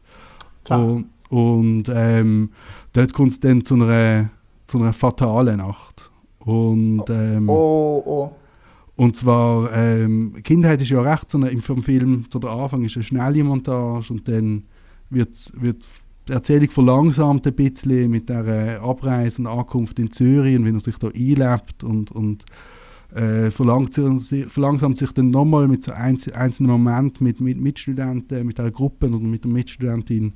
Und da wird jetzt steht der Film wie einen Moment still und es gibt nur den einen Moment, der sich dann unendlich lang zieht und auf den sich so die ganze Szene und die ganze Sequenz drauf konzentriert. Und zwar ist die Gruppe dann im Space Propulsion Lab mit all diesen coolen Geräten und so, oder? Und sie haben die Idee gehabt, dass der Antrieb könnte ja aufgrund von der Expansion vom Universum funktionieren. Das heisst, dass man wie sich dann so... Das kann ich weiter erklären, ja. Oder ja, am einen Punkt steigt man ein und dann viel weiter expandiert oder zusammengezogen steigt man aus. Und sie haben noch ein Wette am Laufen, ob man am Ort reist. Und der Hero findet nämlich, man würde am Ort reisen und sein Mitstudent findet, nein, man reist in der Zeit und das ist ein Problem, weil man muss ja zuerst noch Plasmaenergie negativ polarisieren, damit das kann funktionieren und so. Klar. Die Gruppe diskutiert und streitet und setzt das einfache Experiment, um das zu prüfen, auf, oder? Und sie haben völlig enthusiastisch sind sie mit dran und es läuft Musik und so blind vor allen Risiken. Es geht nur um das Experiment und es fängt dann so an verlaufen und es bildet sich wie so viel zu viel Energie auf und es bildet sich wie so ein schwarzes Loch oder so und der Protagonist hier oder versucht noch so in dieser Kamera das Experiment zu retten und zu schauen, dass da nicht alles irgendwie ihnen um die Ohren fliegt. Und der ganze Raum um ihn herum fängt sich an zu biegen, als wäre in ihm irgendwie ein schwarzes Loch und er realisiert, dass so irgendetwas Spezielles passiert jetzt da er hat noch gerade noch die Möglichkeit, zum den anderen zurufen auf Schweizerdeutsch, so, sie sollen weitermachen. Auf Schweizerdeutsch? Ja, weil ich kann ja jetzt ein bisschen Schweizerdeutsch. Clubschule, sei Dank. Oder? Aber es hat noch ein bisschen Akzent. Also doch ein Arschloch. Ja, und als wäre Luft, Wasser verwabern und als wäre er ein Stein, der in das Wasser reingeworfen wird, verschwindet er wie mit einem Plumpsen. Oh no. The End? Nein. Okay. Das war der Anfang. Ist das Prolog? Ja. Jetzt stell dich ein, es geht jetzt noch einen Moment. Es kommt dann, irgendwo im Wald kommt der Hero zu sich und sträuchelt so, hat noch seine Kleider an, aber sonst nicht, sträuchelt so auf den Weg und so mit einem Ochsen an den Karren gespannt, kommt so ein Bauer vorbei mit seiner Tochter auf dem Wagen und der Hero sieht die und haltet die an und der Bauer denkt, dass das vielleicht ein Mensch mit Beeinträchtigung ist, so wie der aussieht, oder? Weil, ja, klar. Das haben wir natürlich, hat der Bauer noch nie gesehen, oder? Ein asiatischer Mensch. Und er erbarmt sich dann dem Mongoli, sozusagen, um da politisch unkorrektes Wort zu brauchen, und es wird nicht das einzige Liebe, sehr wahrscheinlich. Okay. Und du gibt ihm ein bisschen Brot und so, und der Hero sieht aber, dass seine Tochter, und das hat seine Kollegin, mit der er in einem Museum war, hat ihm das noch gesagt, dass ihre Familie seit über 20 Generationen in der Schweiz ist und so eine von den wenigen wirklich so Urfamilien, was auch immer. Und die Tochter, die sieht ihr einfach unendlich ähnlich. Und er weiss, er muss mit auf den Wagen. Er muss da mitgehen. Ja, und klar. er hat Blue Jeans an, oder? Und erinnert sich, dass wir mega lange haben wir nicht wirklich blau machen als Farbe. Und bietet seine Hosen an, sozusagen, oder? Sagt so, hey, schau, du kannst die wunderbare blaue Hose kannst du haben, wo du dir nie leisten könntest, oder? Wo unermesslich wertvoll war damals. Wenn du mich da mitnimmst und ich auf deinem Hof darf sein. Und der Bauer lässt sich natürlich nicht lumpen, lässt sich die Hose direkt in die Hand drücken und lässt den beunterhosten Hero hinten aufs Heu grumpen und nimmt ihn mit. Und und auf dem Bauernhof angekommen, es ist so ein ärmlicher Hof, an einem steiligen Hügel mit einem Bächli.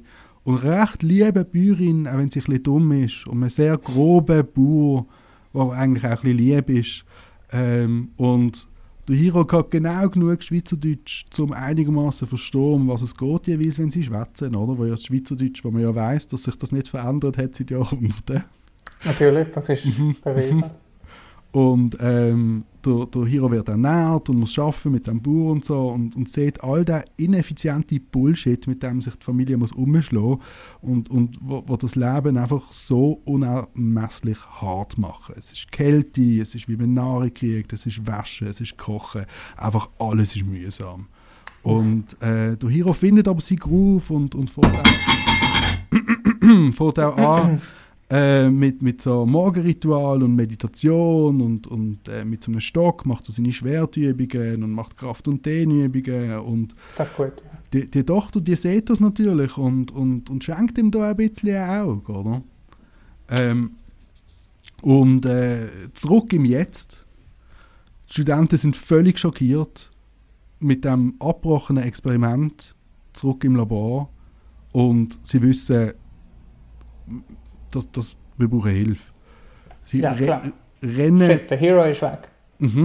Sie rennen tief in der Nacht, rennen sie zur Residenz vom Professor. Haben Sie das Experiment so oben gemacht? Ja, völlig auf Drogen, weil so sind sie erst auf die Lösung gekommen.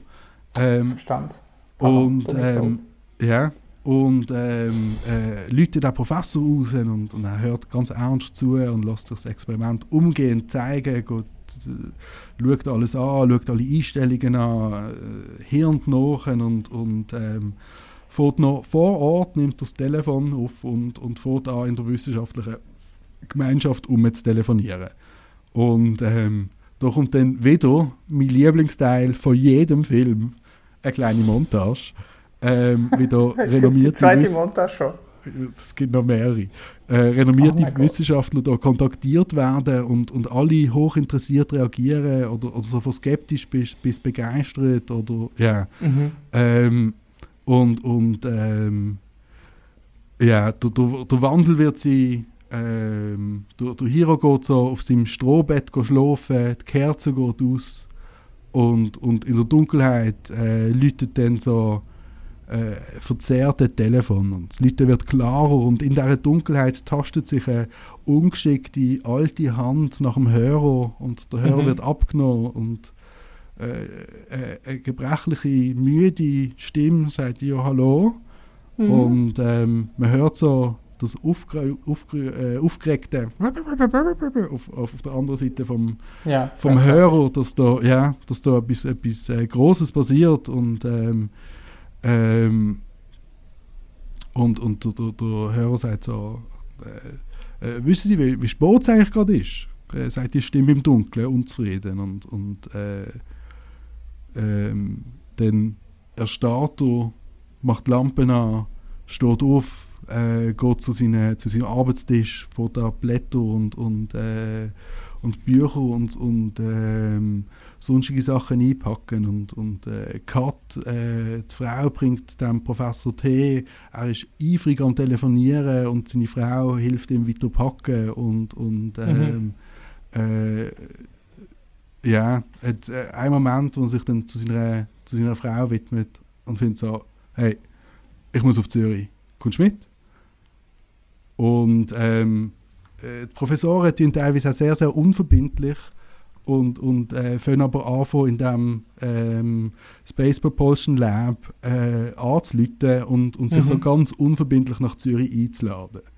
Das so, ja, ich habe gehört, wir haben uns schon lange nicht mehr gesehen, ich komme auf Zürich.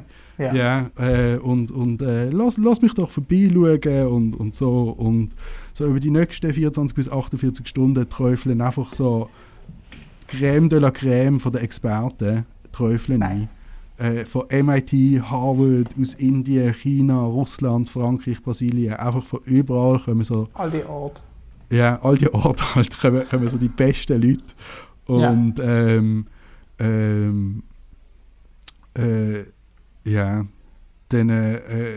fangen sich an, aber erst die Leute auf dem Nattel vom Hero melden, der noch rum ist, oder? Und die Freunde vertuschen die Anwesenheit. Okay, das Nattel ist aber im Hüt geblieben, gell? Ja. Das Nattel ist im Hüt geblieben, ja. Aber der erste Verdacht, dass er da weg sei, werden da ausgelöst und die Freunde sagen aber, sie sind gerade in ein sehr intensives Forschungsprojekt, das sie da am Laufen haben, involviert und so. Und von dem alten Schweizer Familienfreund wird auch die Polizei alarmiert, oder? Weil die ganzen wöchentlichen Briefe sind halt ausgeblieben, oder? Oh shit, stimmt, ja. Und dann hat er natürlich sofort die Polizei eingeschaltet und hat gefunden, da muss irgendetwas nicht gut sein, weil der hier der schreibt jede Woche, oder? Ja. Und wenn es so ein alter Schweizer ist, dann los die Polizei natürlich auch. Ja, und die Polizei kommt dann auch beim Labor vorbei und so, und die Professoren nutzen aber ihren Ruf, um die Anwesenheit zu vertuschen, als die Polizei das erste Mal kommt, oder? Und finden, sie sei absurd und der junge Mann sei gerade erst im Lab und man soll jetzt nicht stören und was einem eigentlich einfällt und so.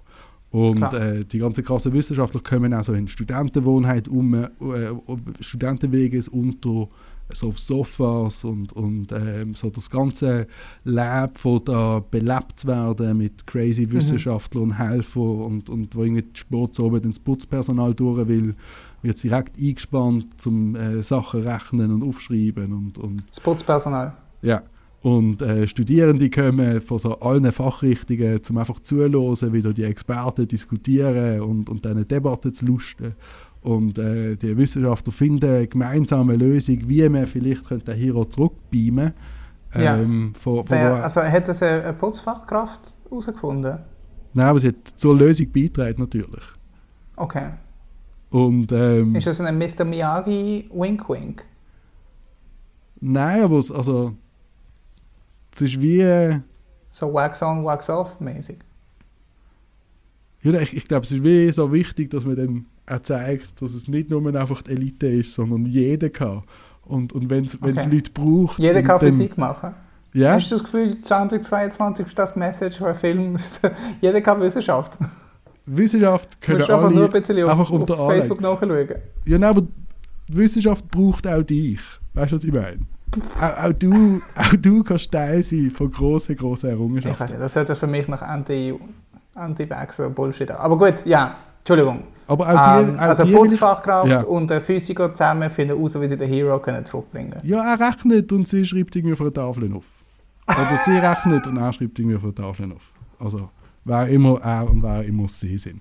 Subversiv. Okay. Und die Polizei kommt aber wieder in diesem Lab vorbei und so.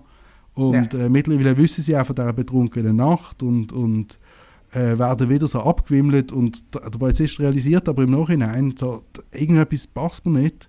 Und dann checkt er, hey, das sind so alles richtig krasse Leute, die da sind. Also so Departementsleiter und NASA-Forscher und irgendetwas läuft da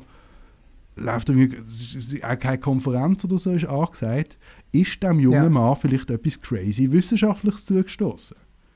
Denkt sich da der Polizist. Ja, klar. Und, zurück auf dem Bauernhof, oder? Der Hiro hat weiterhin seinen Tag gefunden, also seinen Alltag gefunden und so. Und isst viel von dieser Suppenschlotze, was es halt gibt, oder? bereut ein bisschen, dass er in dem Museum nicht so gut aufgepasst hat, was so in dieser Zeit jetzt also was wir für Zeit haben und wo auch sein könnte und was jetzt dann die Zukunft bringen wird. Und er fängt aber an, dann Sachen zu flicken auf dem Hof und macht sich aus Flachs und so, macht er sich einfaches Papier zum Notizen machen.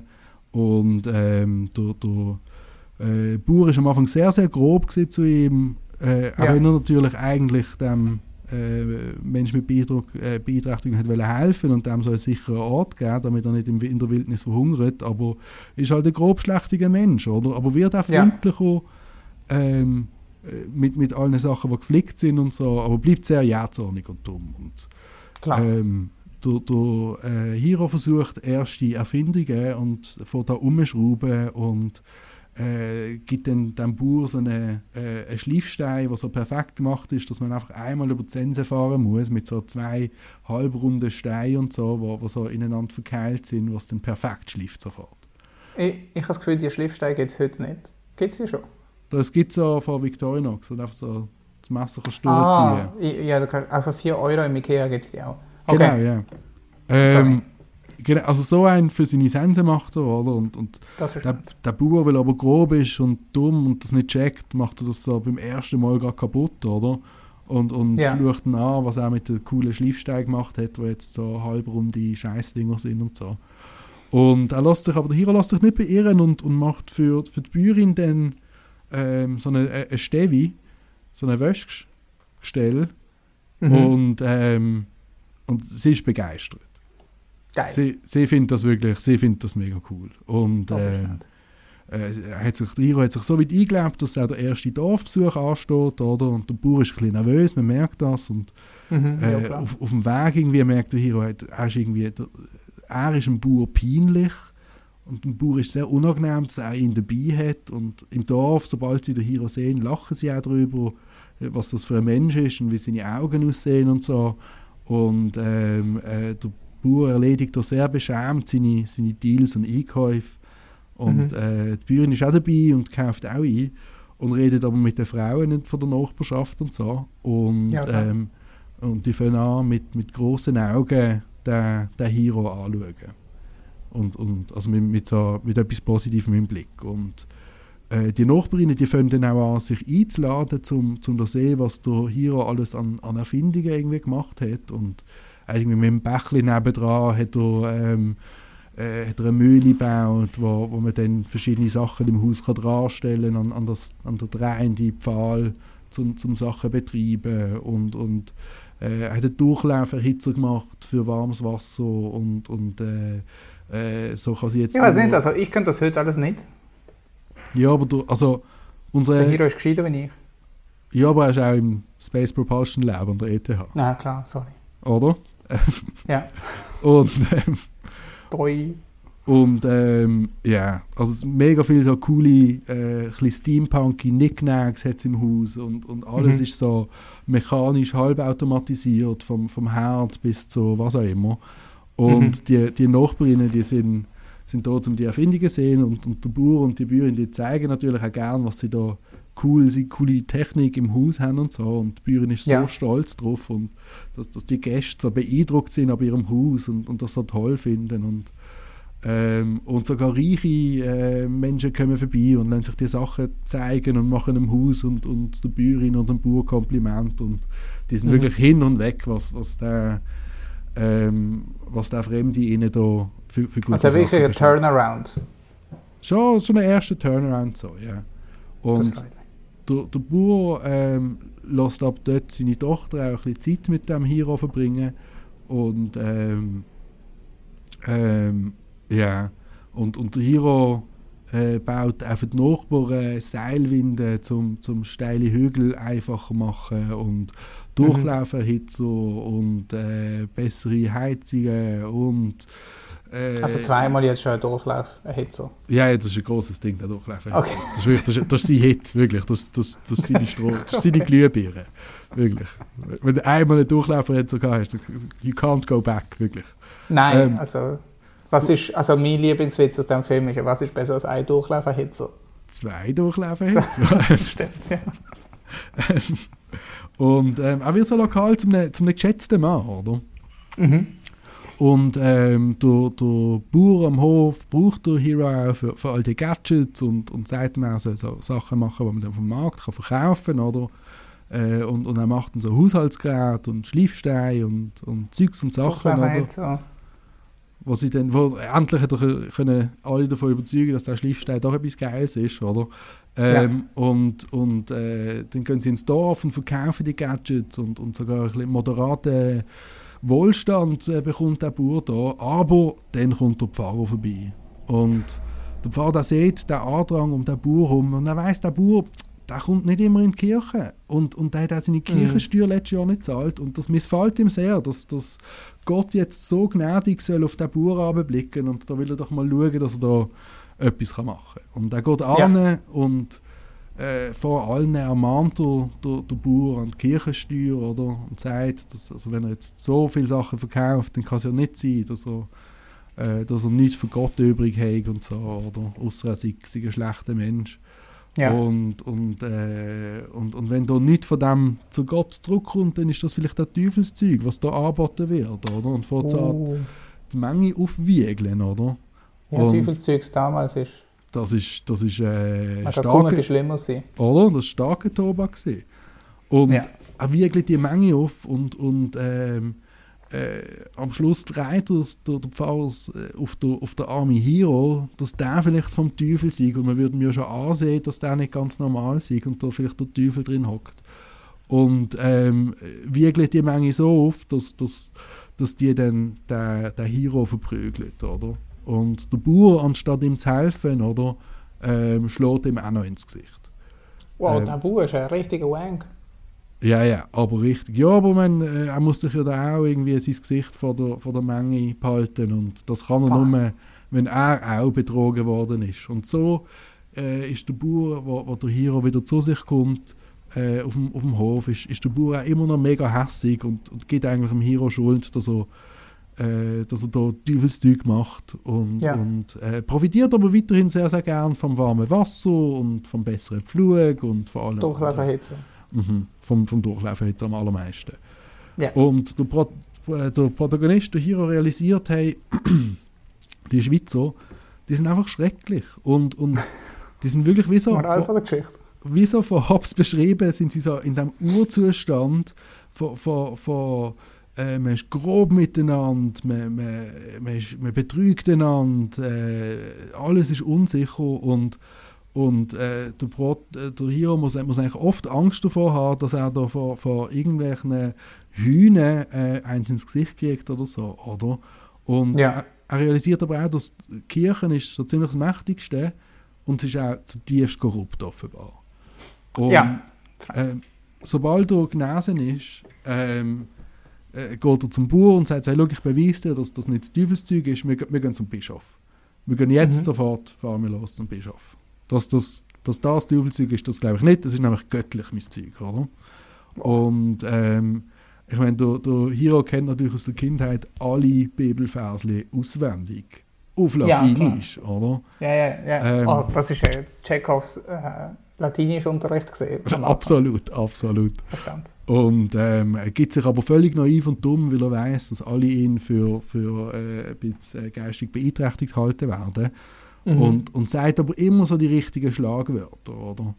Und so Checkpoint um Checkpoint nähern sie sich dem Bischof an, oder, bevor sie dann vorsprechen. Und vom Bischof sagt er dann, er hat göttliche Eingebungen, er hat Träume, in denen das Kreuz, die ganze Welt von dem Bistum aus mit einem goldigen Tuch, wo das Kreuz drin eingestickt ist, überziehen würde und wie dann so einzelne Werkzeuge dabei helfen würden, das Tuch um die Welt umzuspannen und wie er Teil von diesen Werkzeugen dann bastelt hat und gemerkt hat, wie das Glory to God, wie das allen gut tut. Und was der Bischof raushört, ist in seinen gierigen Ohren ist ein glorreicher neuer Kreuzzug, oder? Mit neuen göttlichen Waffen, wo man da kann das ganze Land damit überziehen, oder? Und der Hiro hofft natürlich, dass er so ein bisschen Civil Engineering kann machen vom Machtzentrum aus, gut essen, gut trinken, amigs ein bisschen Pläne machen, ein bisschen Leute rumscheuchen oder so lässt sich vielleicht noch leben. Aber der Bischof, der will einfach Kanonen und Sprengstoff und Belagerungstechnik und drängt, schon von Anfang an drängt er die ganze Zeit und sagt, dass das Gott doch wohl ihm das Zeug schneller geben würde und dass es eher verlangsamen würde und so. Und es ist von Anfang an ein sehr angespanntes Verhältnis. Und der Bischof, der will die neue Maschinerien testen und will Truppen gegen Protestanten mobilisieren, weil er Protestanten scheiße findet. Und der Hiro merkt, dass da geht da in etwas ganz Ungutes rein. Und argumentiert dann sehr, sehr heimlich und so hintendurch dafür, dass was man eigentlich ja bräuchte, zum richtig alles mit dem goldigen Tuch überziehen und dort Invasion machen, wäre mehr Kirchensteuer. Und für das muss die ganze Region muss für das reicher werden, dass man da mehr zahlen kann oder mehr Geld kriegt. Und das bedeutet, dass man in diesen Häusern, dass man die ganzen Arbeiten, die kein Geld bringen, dass man die irgendwie muss verkürzen und abnehmen. Und genau für das hat er ja da schon Erfindungen gemacht, oder? Und man kann das ja einfach in die Häuser rein tun und nachher wieder alle reich werden und dann viel Steuern zahlen und dann können wir den Krieg machen. Und der Bischof in weiser Voraussicht spricht er da völlig verblendet alle Gelder, die es braucht, oder? Und der Hiro kann mit diesen Geldern abziehen und muss für das Erste keine Kriegsmaterialien machen. Und mit der Garde vom Bischof zieht der Hiro zurück ins Dorf und fängt an, Leute anzuhören und Ressourcen zu kaufen und geht von Haus zu Haus und bietet an, dass man die Häuser besser macht. Und der Priester in diesem Dorf, zurück in diesem Heimatdorf, oder, schaut hasserfüllt zu. Ja. Aber der Hiro gewinnt natürlich schnell Herzen und auch die Köpfe der Menschen in diesem Dorf. Und selbst Leute, die zuerst derb zum Teufel schicken, wenn er klopft, oder bitten ihn mit Hut in der Hand um Verbesserungen für ihr eigenes Haus, nachdem sie gesehen haben, wie toll sie die Nachbarn haben, oder? Und, aber auch immer weniger Leute sitzen am Sonntag in der Kirche und immer mehr machen die vom Bischof abgesegnete Arbeit für einen Hiro am Sonntag, oder? Und der Priester, der ist wirklich, dem lüpft jetzt gleich der Hut und er versucht überall zu gifteln, was er kann, bis ihm dann die Frau die Leviten liest, weil sie auch in diesem Verbund von Frauen ist, oder, was natürlich da profitiert von den coolen Sachen vom Hiro und schießt der Pfarrer dann zusammen, oder, weil ihr Leben ist so viel besser geworden nach diesen kleinen Verbesserungen, die sie hinter dem Rücken von ihrem Mann hat können machen, dass sie da sich auflehnt und ihn auffordert und der Pfarrer geht dann auch zum Hiro und entschuldigt sich und fragt, wenn er helfen kann und wird so zum Manager für das Projekt abkommandiert. Und ab dem erhöhten Status, den er da kriegt und dass er da wieder involviert ist und im Zentrum ist, wird der bittere, böse Mensch wird auch wieder nett. Und das Dorf wird steampunky, aber das Ganze natürlich ohne Metall, weil sonst hat man das ja im Museum gefunden, die ganze Sache. Und das hat nicht man hätte es nicht im Museum finden. Nein, aber ein paar so seine Knickknacks sind gefunden worden. Okay. Und das ist das, was er an diesem Date im Museum gefunden hat. Ist so Verstanden. Das, was er damals. Twist? Twist. Und über die Verbesserung vom Dorf kommt also Freundschaft mit Schweizer und mit den Burschen vom Dorf, die ihm Hochachtung zahlen, ihn cool finden und sich freuen, wenn er mit ihnen irgendwie sauft und Zeit verbringt, oder? Und auch sehr mächtige Leute fangen an, Hiro Aufwartungen zu machen. Weil der politische Konflikt zwischen den Protestanten und den Katholiken, der spitzt sich langsam zu. Der droht jetzt dann in einen Krieg zu kippen. Und alle wollen vor allem Kriegsmaterial vom Hiro. Weil sie wissen, hey, look, du kannst mega gut mit Mauern bauen, umgehen und Sachen bauen, aber kannst du auch Mauern zerstören, kannst du Sachen verbrennen, kannst du Steine schleudern. Was kannst du machen, damit wir besser sind als unsere Feinde? Und sie bedrohen den Hero teilweise auch, oder? Auf Leib und Leben, dass er da getötet wird, wenn er nicht ihnen liefert, oder?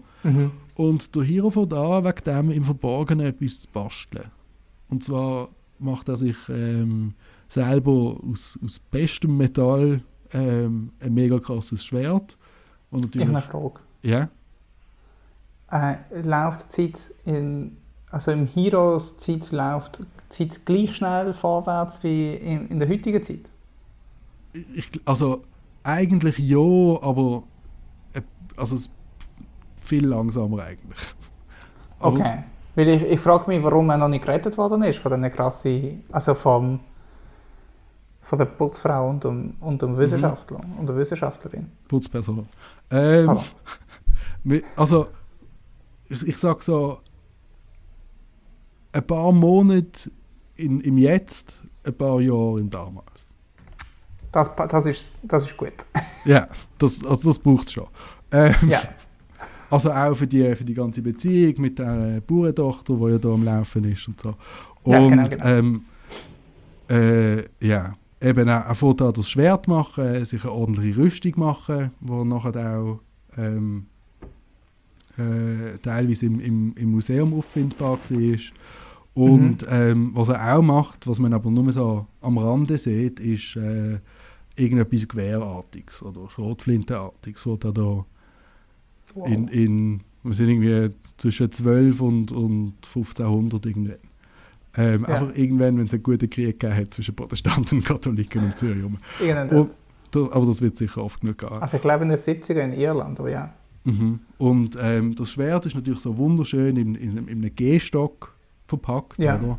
Und ab dem, dass er bedroht wird, ist er eigentlich nur noch mit dem Gehstock unterwegs. Und eines Morgens, wo er am Hof unterwegs ist und Sachen macht und so, kommen so ein paar protestantische Elitesoldaten vorbei, wo man da erkennt, dass sie mega rough aussehen und so mega bis unter 10 bewaffnet sind. Und sie kommen aber eigentlich als Spitzel, um ihn abwerben auf feindlichem Gebiet.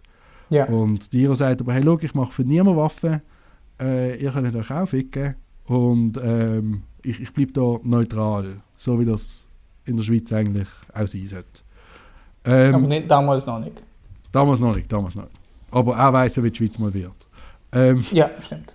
Und er sagt eigentlich, für niemanden habe ich keine Waffe gemacht, oder, was der Avantgarde sehr gut gefällt, weil das heisst, dass sie umso mehr Wirkung haben werden, wenn er dann für sie schafft, oder? Ja. Aber er verneint das ganz klar, oder? Und dann bedroht die Soldaten, sagen so, ja, dann musst du halt schauen, was mit deiner Freundin da passiert. Und das lässt sich der Hero natürlich nicht zweimal sagen. Und besiegt ohne große Mühe dann die 3 Elitesoldaten mit seinem Stockschwert. Also weil er ist natürlich auch ein hervorragender Schwertkämpfer. Und er weiss, jetzt muss ich zum Bischof. Ich brauche Hilfe vom Bischof, oder? Weil ich will nicht, dass meiner Liebe etwas zustößt, oder?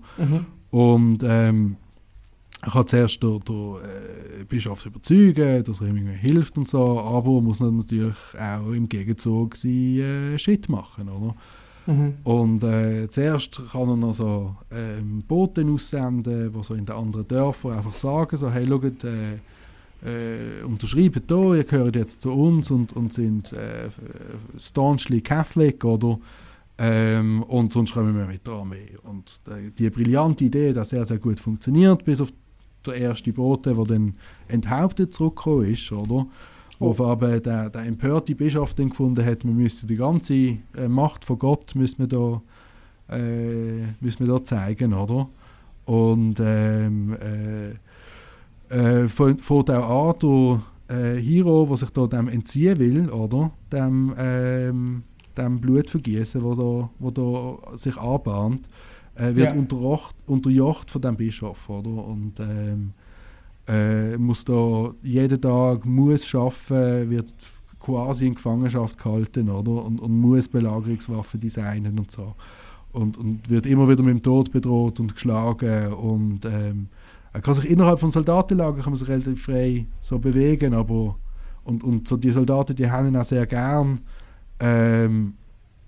Aber ja, wegen dem wird er trotzdem, muss er trotzdem die Waffe halt machen. Und dann wechseln wir zurück ins Jetzt, oder? Es wird langsam kritisch, wir müssen, der Hero muss gerettet werden, oder? Muss. Und was soll man suchen aber, oder? Wir haben jetzt Sensoren, wir haben alle Maschinen, um ihn zurückzubeamen, aber wir wissen auch, er ist im Zeitstrahl zurückgereist, oder? Muss in der Nähe von Zürich sein. Und die Sensoren können ihn finden, aber was müssen sie suchen, um ihn zu finden, oder? Und dann haben sie überlegt, Jeans. Oder? Weil Jeans sind spezielle Komponenten. Und so, shit, nein, Jeans habe ich nicht, weil das ja viel zu wertvoll war damals. Oder denken sich die cleveren Wissenschaftler. Spannend. Und, das ist gut. Und kommen dann am Schluss drauf, hey, er hat ja so den Titanium, was auch immer, Anhänger an, mit seinem Familienwappen drauf. Und das könnte eine Lösung sein, oder? Und das geht aber nur, wenn er sonst auch noch relativ viel Metall um sich herum hat, weil dann ist es stark genug zum Reverberaten und das ist Signal. Ja, das muss gar nicht, ja. Eben. Also, und also es gibt eine Möglichkeit und sie sind jetzt einfach, wie so NASA nach Aliens sucht, sind sie so in 24-Stunden-Betrieb einfach an die Sensoren bemannen. In der Hoffnung, dass irgendwann einmal der Ping kommt und sie den Hero finden, oder? Und wir springen zurück, oder? Also der Bischof ist völlig überheblich und Krieg ist da, oder? Die Soldaten sind da, alle von beiden Seiten, Katholiken gegen Protestanten, oder? Schweizer gegen Schweizer und natürlich auch die jungen Burschen aus dem Dorf, oder? In der ersten Reihe sind sie dabei. Und der Hiro hat die Jungen noch eindringlich am Oben vorher gewarnt. Geht nicht, bitte, geht nicht kämpfen. Das wird nur in eurem Tod enden, das wird nichts bringen.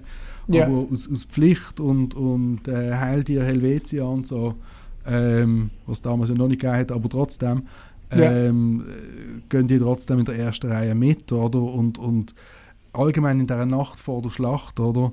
Der Hero, der da versucht, noch zu beschwichtigen und irgendetwas zu retten, merkt wirklich wieder einmal, wie einfach wie die Soldaten einfach rassistisch und religiös verblendet sind und wie sie so derb und toxisch maskulin sind und wie all seine warnenden Worte auf taube Ohren ohne Effekt da an Leute abplätschern.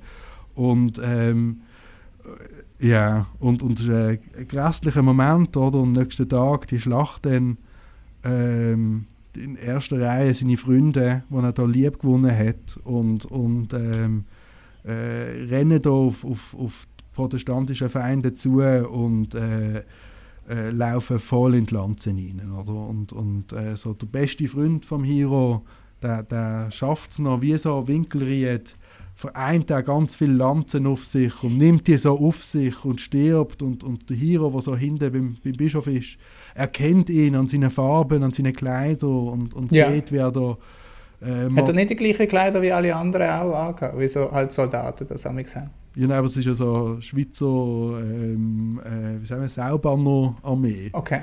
Es hat einfach, sind alle ihren eigenen Swag, bringen sie mit. Und dumme Frage, sorry. Und sein bester Freund stirbt also, oder? Und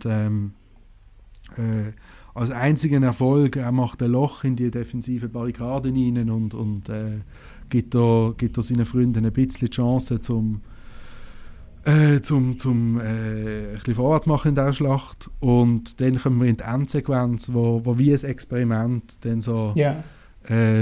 ist auch eine Montage, oder? Die Endsequenz? Ist auch ein bisschen eine Montage, wo dann so die Zeit sich verlangsamt und auf einen Moment sich alles konzentriert, oder? Und es ist der Hero ist außer sich vor Rage, vor Wut und Trauer und er rennt so schneller kann oder reitet so schneller kann zum Hof, oder? Wo nicht weit von der, wo die Schlacht stattfindet ist. Und er holt sich all seine Rüstung, all seine Waffen, oder? zieht Rüstung an und man sieht, dass das Gewehrzeug, das er gemacht hat, ist offenbar ein veritabler so Granatenwerfer mit so einem Revolvermagazin, wo wirklich so er bringt Tod, wenn er das Zeug anhat, oder? Und gleichzeitig im Jetzt die Polizei, SWAT-Cars versammeln sich vor der Uni und machen sich parat, um das Lab zu stürmen, weil sie sind darauf gekommen, irgendetwas stimmt da nicht und vielleicht sind da die Wissenschaftler an diesem Mord involviert, oder? Oh. Und die Wissenschaftler warten im Lab auf ein klares Signal von dem Hero, oder?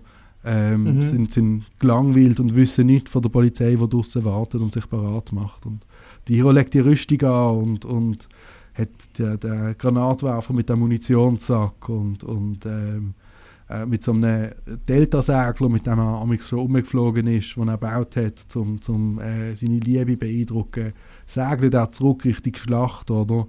Den Hügel durchab, ins blutige Geklirre und Geschrei von dem Ding, oder? Und landet sturzhaft vor der gegnerischen Armee und rappelt sich auf und sieht, wie so gegnerische Soldaten lachen über ihn und ihn da wieder einfach nur mehr verspotten und Bogenschützen legen auf ihn an und der Hero steht aber und so mit dem klassischen Waffenklackern ladet er seine Granatwerfer durch und leg los. ist kurz davor, ihn anzulegen und man weiss so, die anderen sind gefickt. So, Ja, klar. all die anderen, die haben jetzt einfach, die sterben jetzt. Ja. Und in der heutigen Zeit, der Hero steht allein auf dem Feld mit viel Metall umeinander. In der heutigen Zeit ein Student gelangweilt am Computer und dann Ping! Ein Signal. Der Hero, endlich, er hat genug Metall um sich herum, als dass man ihn könnt retten könnte. Ja. Der 2-3 Handgriffe auf einen roten Buzzer drückt und so die Energie von der Maschine fängt an surren und die Luft wird wieder wie Wasser und fängt sich so. Und so gerade in dem Moment, bevor der Hero durch seine Taten zum Krieger geworden wäre und so seine Bande zu seiner freundlichen, lieben, menschlichen Seite irgendwie zertrennt hat und sich da voll dieser Wut hingegeben hat, wird er samt seiner Kriegsmaschinerie mitsamt seiner Rüstung und allem auf einen Schlag wird er zurückbeamt und er ist so die Waffen am Heben und brüllt und hat so Tränen in den Augen und dann sieht er aber so auf seine Hand, will gerade abdrücken und sieht auf seine Hand und so sieht das bekannte Gefühl von wie er sich anfängt warpen und drehen und bis auf 10 bewaffnet geht er in den tiefen Wassertank, den es dort in diesem Lab natürlich drin hat, um so die grosse Engine kühlen, oder? Und zum den Reaktor kühlen. Und er muss so die ganze Rüstung und alle Waffen und alles muss er ablegen, um nicht in dem Tank ertrinken, oder? Und kommt nackt an die Oberfläche zum Vorschein wieder in dem Tank und wird sofort von Leuten gegriffen und sieht zuerst nur fremde Fratzen, die da nach ihm packen und ist völlig verängstlich, aber dann klären sich die Gesichter auf und sein Blick klärt sich und es sind seine Freunde die mit ihm in der Gruppe gesehen sind und das Experiment gemacht haben und sie fallen sich in die Arme und der Hero völlig aufgelöst von heulen und schafft es fast nicht, oder? Und ist endlich wieder bei seinen Freunden in Geborgenheit. Die Polizei stürmt das Gebäude. Rennt in so einer Kolonne Tötet alle. Durch die Gang, positioniert sich so vor dem Lab, oder? Und sprengt so Türen auf und rennt rein mit einem Gejohle und einem Geschrei und so. Und alle sind drinnen und sieht aus, als wären sie einfach so komplett normal am Arbeiten. So, alle sind irgendwo busy an einer Station und schauen so völlig verdutzt die Polizei an. Und die Polizei schaut sich so um und also fragen so, was macht ihr da? Und sie schaut sich so um und sagt so, hey, also wieso ist der dort nackt? Und der Hero in perfektem Schweizerdeutsch findet so, ja, dass sie irgendwie noch eine Wette verloren haben und das ist ein altes Studentenritual. Und dass wir jetzt weiter forschen müssen.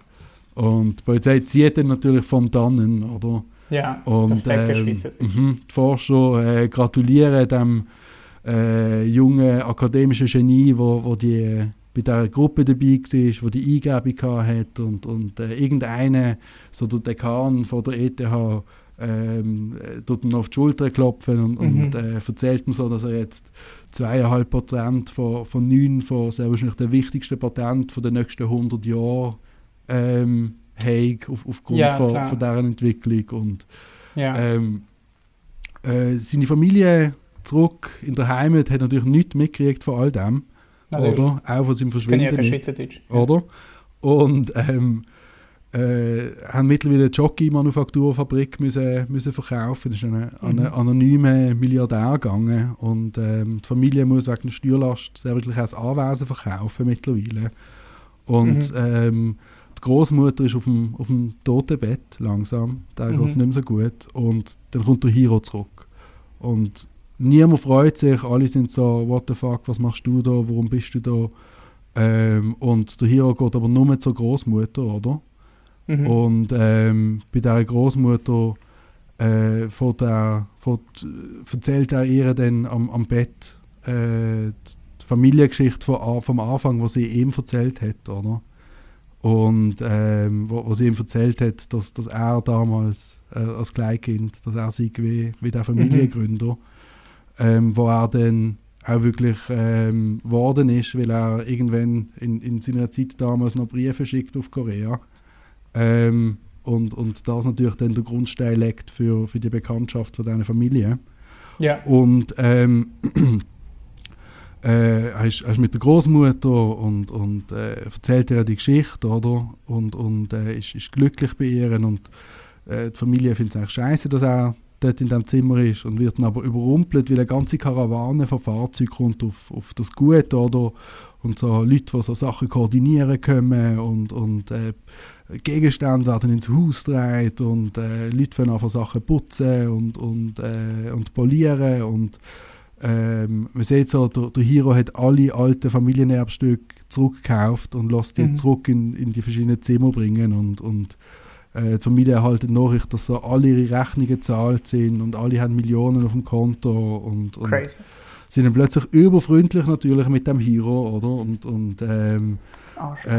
sind so, wow, yeah, mega toll, bist du zurück und so. Und er findet so, nein, er geht zurück, er hat noch unerledigte Sachen in Europa. Ja. Und also das ist eigentlich wieder so das Ende, oder? So der Payoff, er kommt als Held zurück in seine Familie und richtet den ganzen Haussagen, oder? Wo ich eigentlich sagen muss, also ich sag's nachher, aber und dann gibt es noch so End-Szene, wo Hiro sitzt auf einem gemütlichen Sofa, an einem Ort, wo so wie ein hübsches Hipster-Café aussieht. Post-Credit-Scene da, also noch nicht ganz. Es ist Post-Credit-Scene. Nachher kommt noch Post-Credit-Scene. Sorry, pardon. Und so die Mitstudentin, die mit ihm ins Museum ist, die er so datet hat, die so ähnlich aussieht wie seine Freundin dann in der Vergangenheit. Jawohl. Die setzt sich so neben ihm mit so einem wunderschön servierten Kaffee und setzt das auf dem Couchtisch ab, oder, und plumpst sich so neben ihm ins Sofa und schaut ihm so in die Augen und sagt so, ist eigentlich meine Vorfahrin gefickt? Und der Hiro wird mega verlegen und sie, ja, hart. Und sie wird so fängt so an grinsen und er fragt, who's your daddy? Ja, bitte. Ja. Sie fangen so einfach rummachen, oder? Was? Und einfach rumgiggeln. Aber haben Sie jetzt nicht gerade herausgefunden, dass er ihr Urgroßvater ist? Ja, aber so weit entfernt, weißt du, was ich meine? Oh, nein! Doch. Es ist eine Liebesgeschichte durch die Zeit. Oh Gott, das ist so ekelhaft. Und fucking deine Cousine ist legal. Wirklich. Jo, legal, Noe. So, du hast sicher schon mit Leuten geschlafen, wo du 20 Generationen entfernt bist, verwandt bist. Über 6 Leute kennst du jeden. Aber das ist eine gerade Linie runter, es ist nicht eine Linie seitwärts im Familienbaum. Und irgendwie ein Achtel von allen Menschen ist direkt der Nachkomme von Genghis Khan. Von dem her, Easy. Du willst deine Großmutter schmutzeln, ich finde das nicht so schlimm, das ist okay, wir haben alle unsere... Okay, der Also, Hiro lass mich, also ja, sind auf dem, in dem, Großkind. sieht aus nach Hipster-Kaffee, sie hat einen schönen Kaffee, sie knutschen Ja. ein bisschen unadäquat für einen Kaffee und dann zoomt er so raus. Unadäquat für Familienmitglieder, fast so. Fair, ja.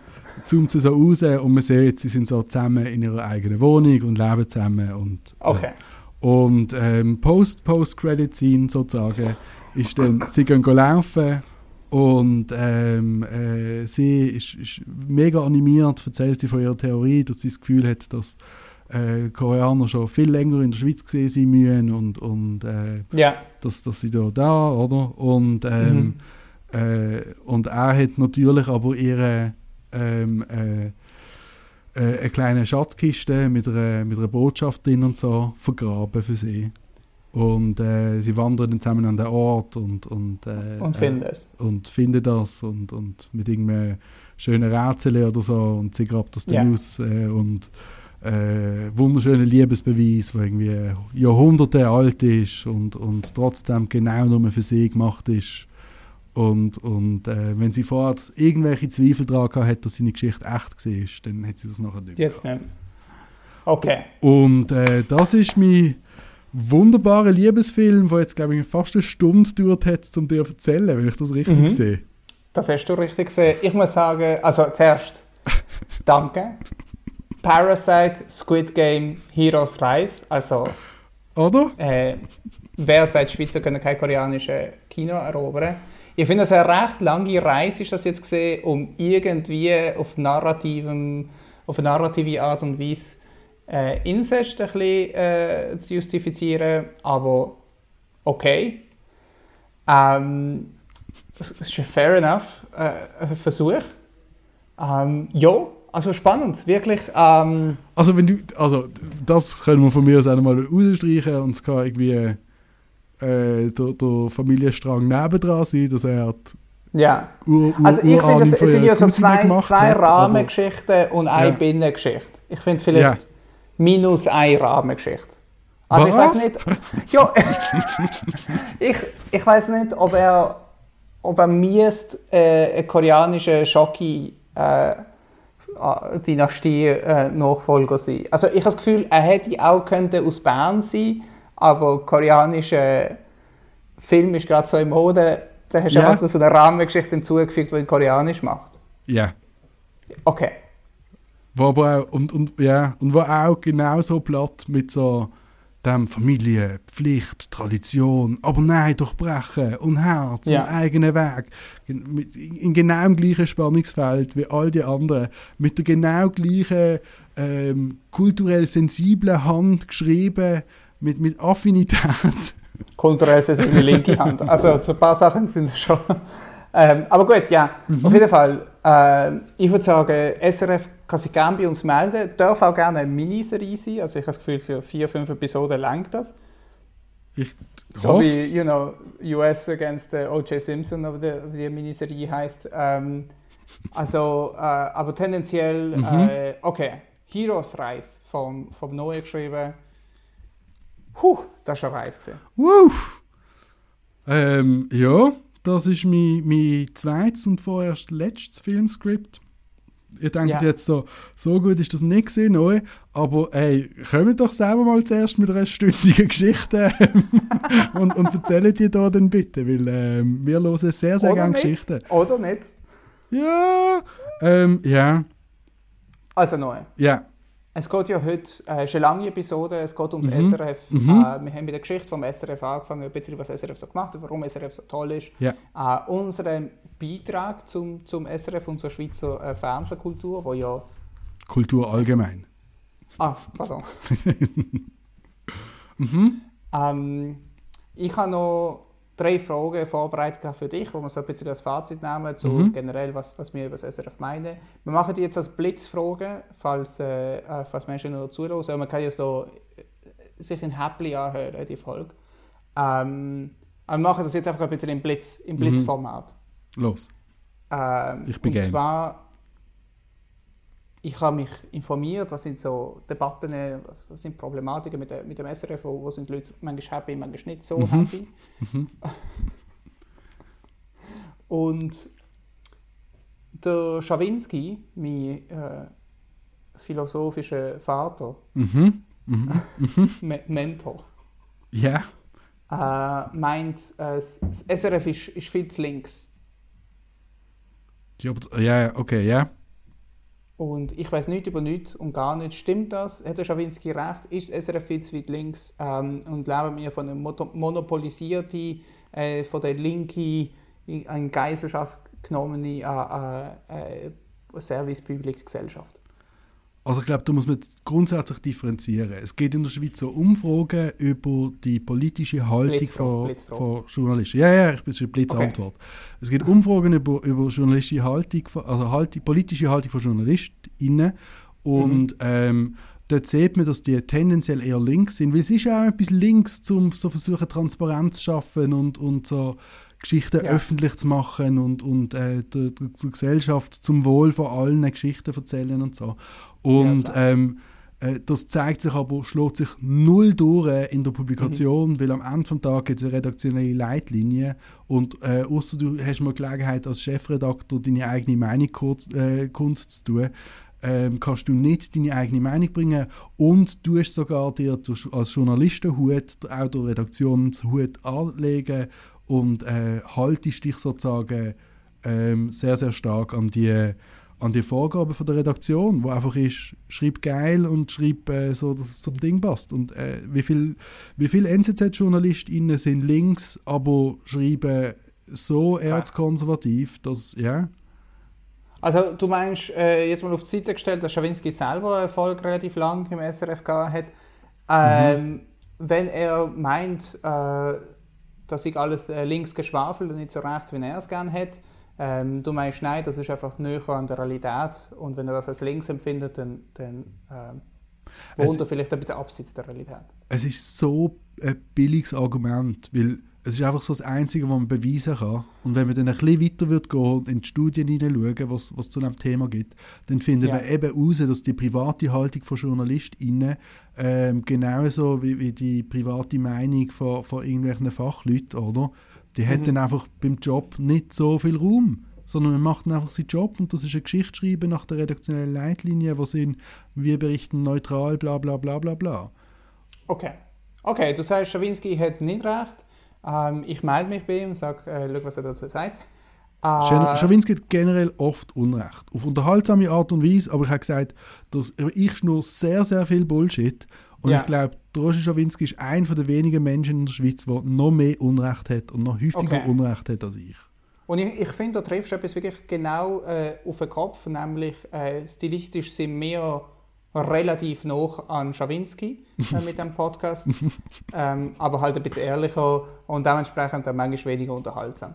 Okay, anyway, so Service Public, SRF versucht das zu machen, nicht zu links sagst du, ja zu links sagt Schawinski, ich finde, du hast recht, der Roger findet nein. Natürlich, es gibt mehrere Kontroversen und Debatten ums SRF. Eine der grossen Kritiken kommt generell vom anderen Lager, vom anti-schawinskischen Lager oder Non-Chauvinismus, wie ich es nenne, in der Schweiz. Und zwar sagt, dass ein gewisses Unterhaltungsprogramm beim SRF gar nicht mehr mit Service Public zu tun hat. Eine der grossen Kritiken, die man dann auch noch hört, halt von der nicht-schawinskischen Seite, ist, dass das Unterhaltungsprogramm Service Public nicht entspricht. Meine Frage an dich, Deal or No Deal, ist das Service Public ja oder nein? Oh shit. Oh, das ist, ganz ehrlich, ich finde das überraschend. Oh, das ist eine tolle Frage. Danke. Das ist meine Blitzantwort. Ja oder nein? Ja, mega fest. Okay. Wissensfragen. Das wär's. Du hast am Anfang mega schön gesagt... Wissensfragen? Ja. Oh, krass. Ich glaube, oder? Ich habe das Gefühl, du musst einfach nur sagen, ob du den kaufen willst oder nicht. Ja, aber... shit. Also es ist nicht wer Millionär, es ist so... Oh nein, ich habe 1 gegen 100 habe ich im Kopf gehabt. Nein, Deal or No Deal. Schöne Frauen haben Koffer in die Luft und es ist so Economics Thought Experiment und so. Aber ist das Service Public? Ja oder nein? Ich glaube, wenn es noch mehr so Social Experiment Charakter hat, dann mega fest ja. Aber im Moment nicht? Nein. Okay. Also das Einzige, was Service... Nein. Ja, ich denke, das Einzige, was Service Public dran ist so der Typ, der dann die Wahrscheinlichkeit ausrechnet und sagt, was die Bank bereit wäre zu zahlen. Ja, der Dealmacher. Oder was auch immer. Ja. Oder die Bank halt. Okay, das heisst, der Noah Fair, findet Schweizer Fernsehen nicht zu weit links, aber Deal or No Deal sicher nicht Service Public. Ja. Okay, gut.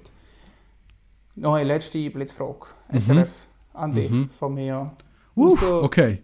Blitzantwort. Außer Heroes Reise natürlich. Und wir warten auf einen Anruf vom Herr SRF oder Frau SRF, wer auch immer das leitet. Was willst du vom Schweizer Fernsehen 22 sehen? Was ich gerne hätte, wäre 2 gute Videos von 2 am Morgen. Ich finde, die Jungs haben guten Shit gemacht, teilweise über die letzten Jahre. Ja. Und jetzt hören sie halt wieder auf. Also teilweise über die letzten Jahre muss man vielleicht auch dazu sagen, in der Schweiz haben wir absoluten Comedy-Notstand und darum ist es okay gewesen, was sie gemacht haben. Und sonst wäre das einfach... Bis letzte Woche haben wir Comedy-Notstand gehabt, aber mit der Erfolg. Ja, jetzt sind wir natürlich wieder... haben wir alles, was wir brauchen. Und neben so 2 guten Sketches und Skits hätte ich gerne einfach richtig tolle Doc. Ja.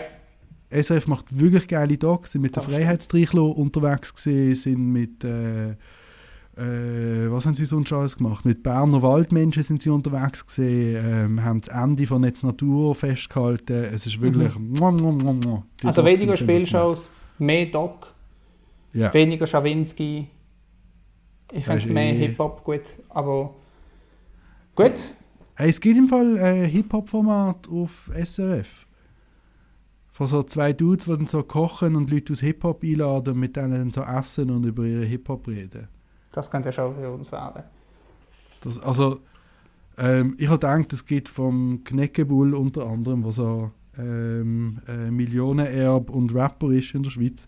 Von ihm gibt es Podcast. Ja. Nein, 3-mal Schmack, weil von ihm gibt es Podcast. Er geht einfach einmal in der Woche in ein Restaurant und dann kifft er nachher und redet mit dem Kollegen darüber, wie es war in einem Restaurant. Und ich finde, das ist so low-hanging fruit, das hätten wir machen. Ja, also der einzige Unterschied ist, wir können uns das nicht leisten leider und wir sind viel zu weit auseinander, aber wir müssen jetzt beide nicht behaupten, als das etwas wäre, was wir nicht machen würden, hätten wir das Mittel nicht dazu. Noe, wir haben über das SRF geredet, wir haben unseren Teil beigetragen zum SRF und zur öffentlichen Schweizer Kultur. Zum Service Public sozusagen. Ja, also es hat auch kein Copyright. Heroes Reise, wer immer das benutzen will, darf das gratis benutzen, muss Noe gar nicht erwähnen. Und was?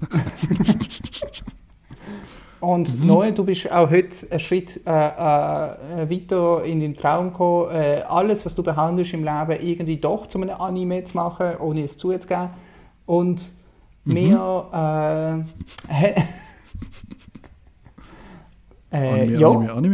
Ja, ich denke, ich bin froh, haben wir darüber geredet. Ich fühle mich näher an die Schweiz wie als vor 2 Stunden und näher an die Appreciation für die Schweizer Fernsehkultur, die wir hatten.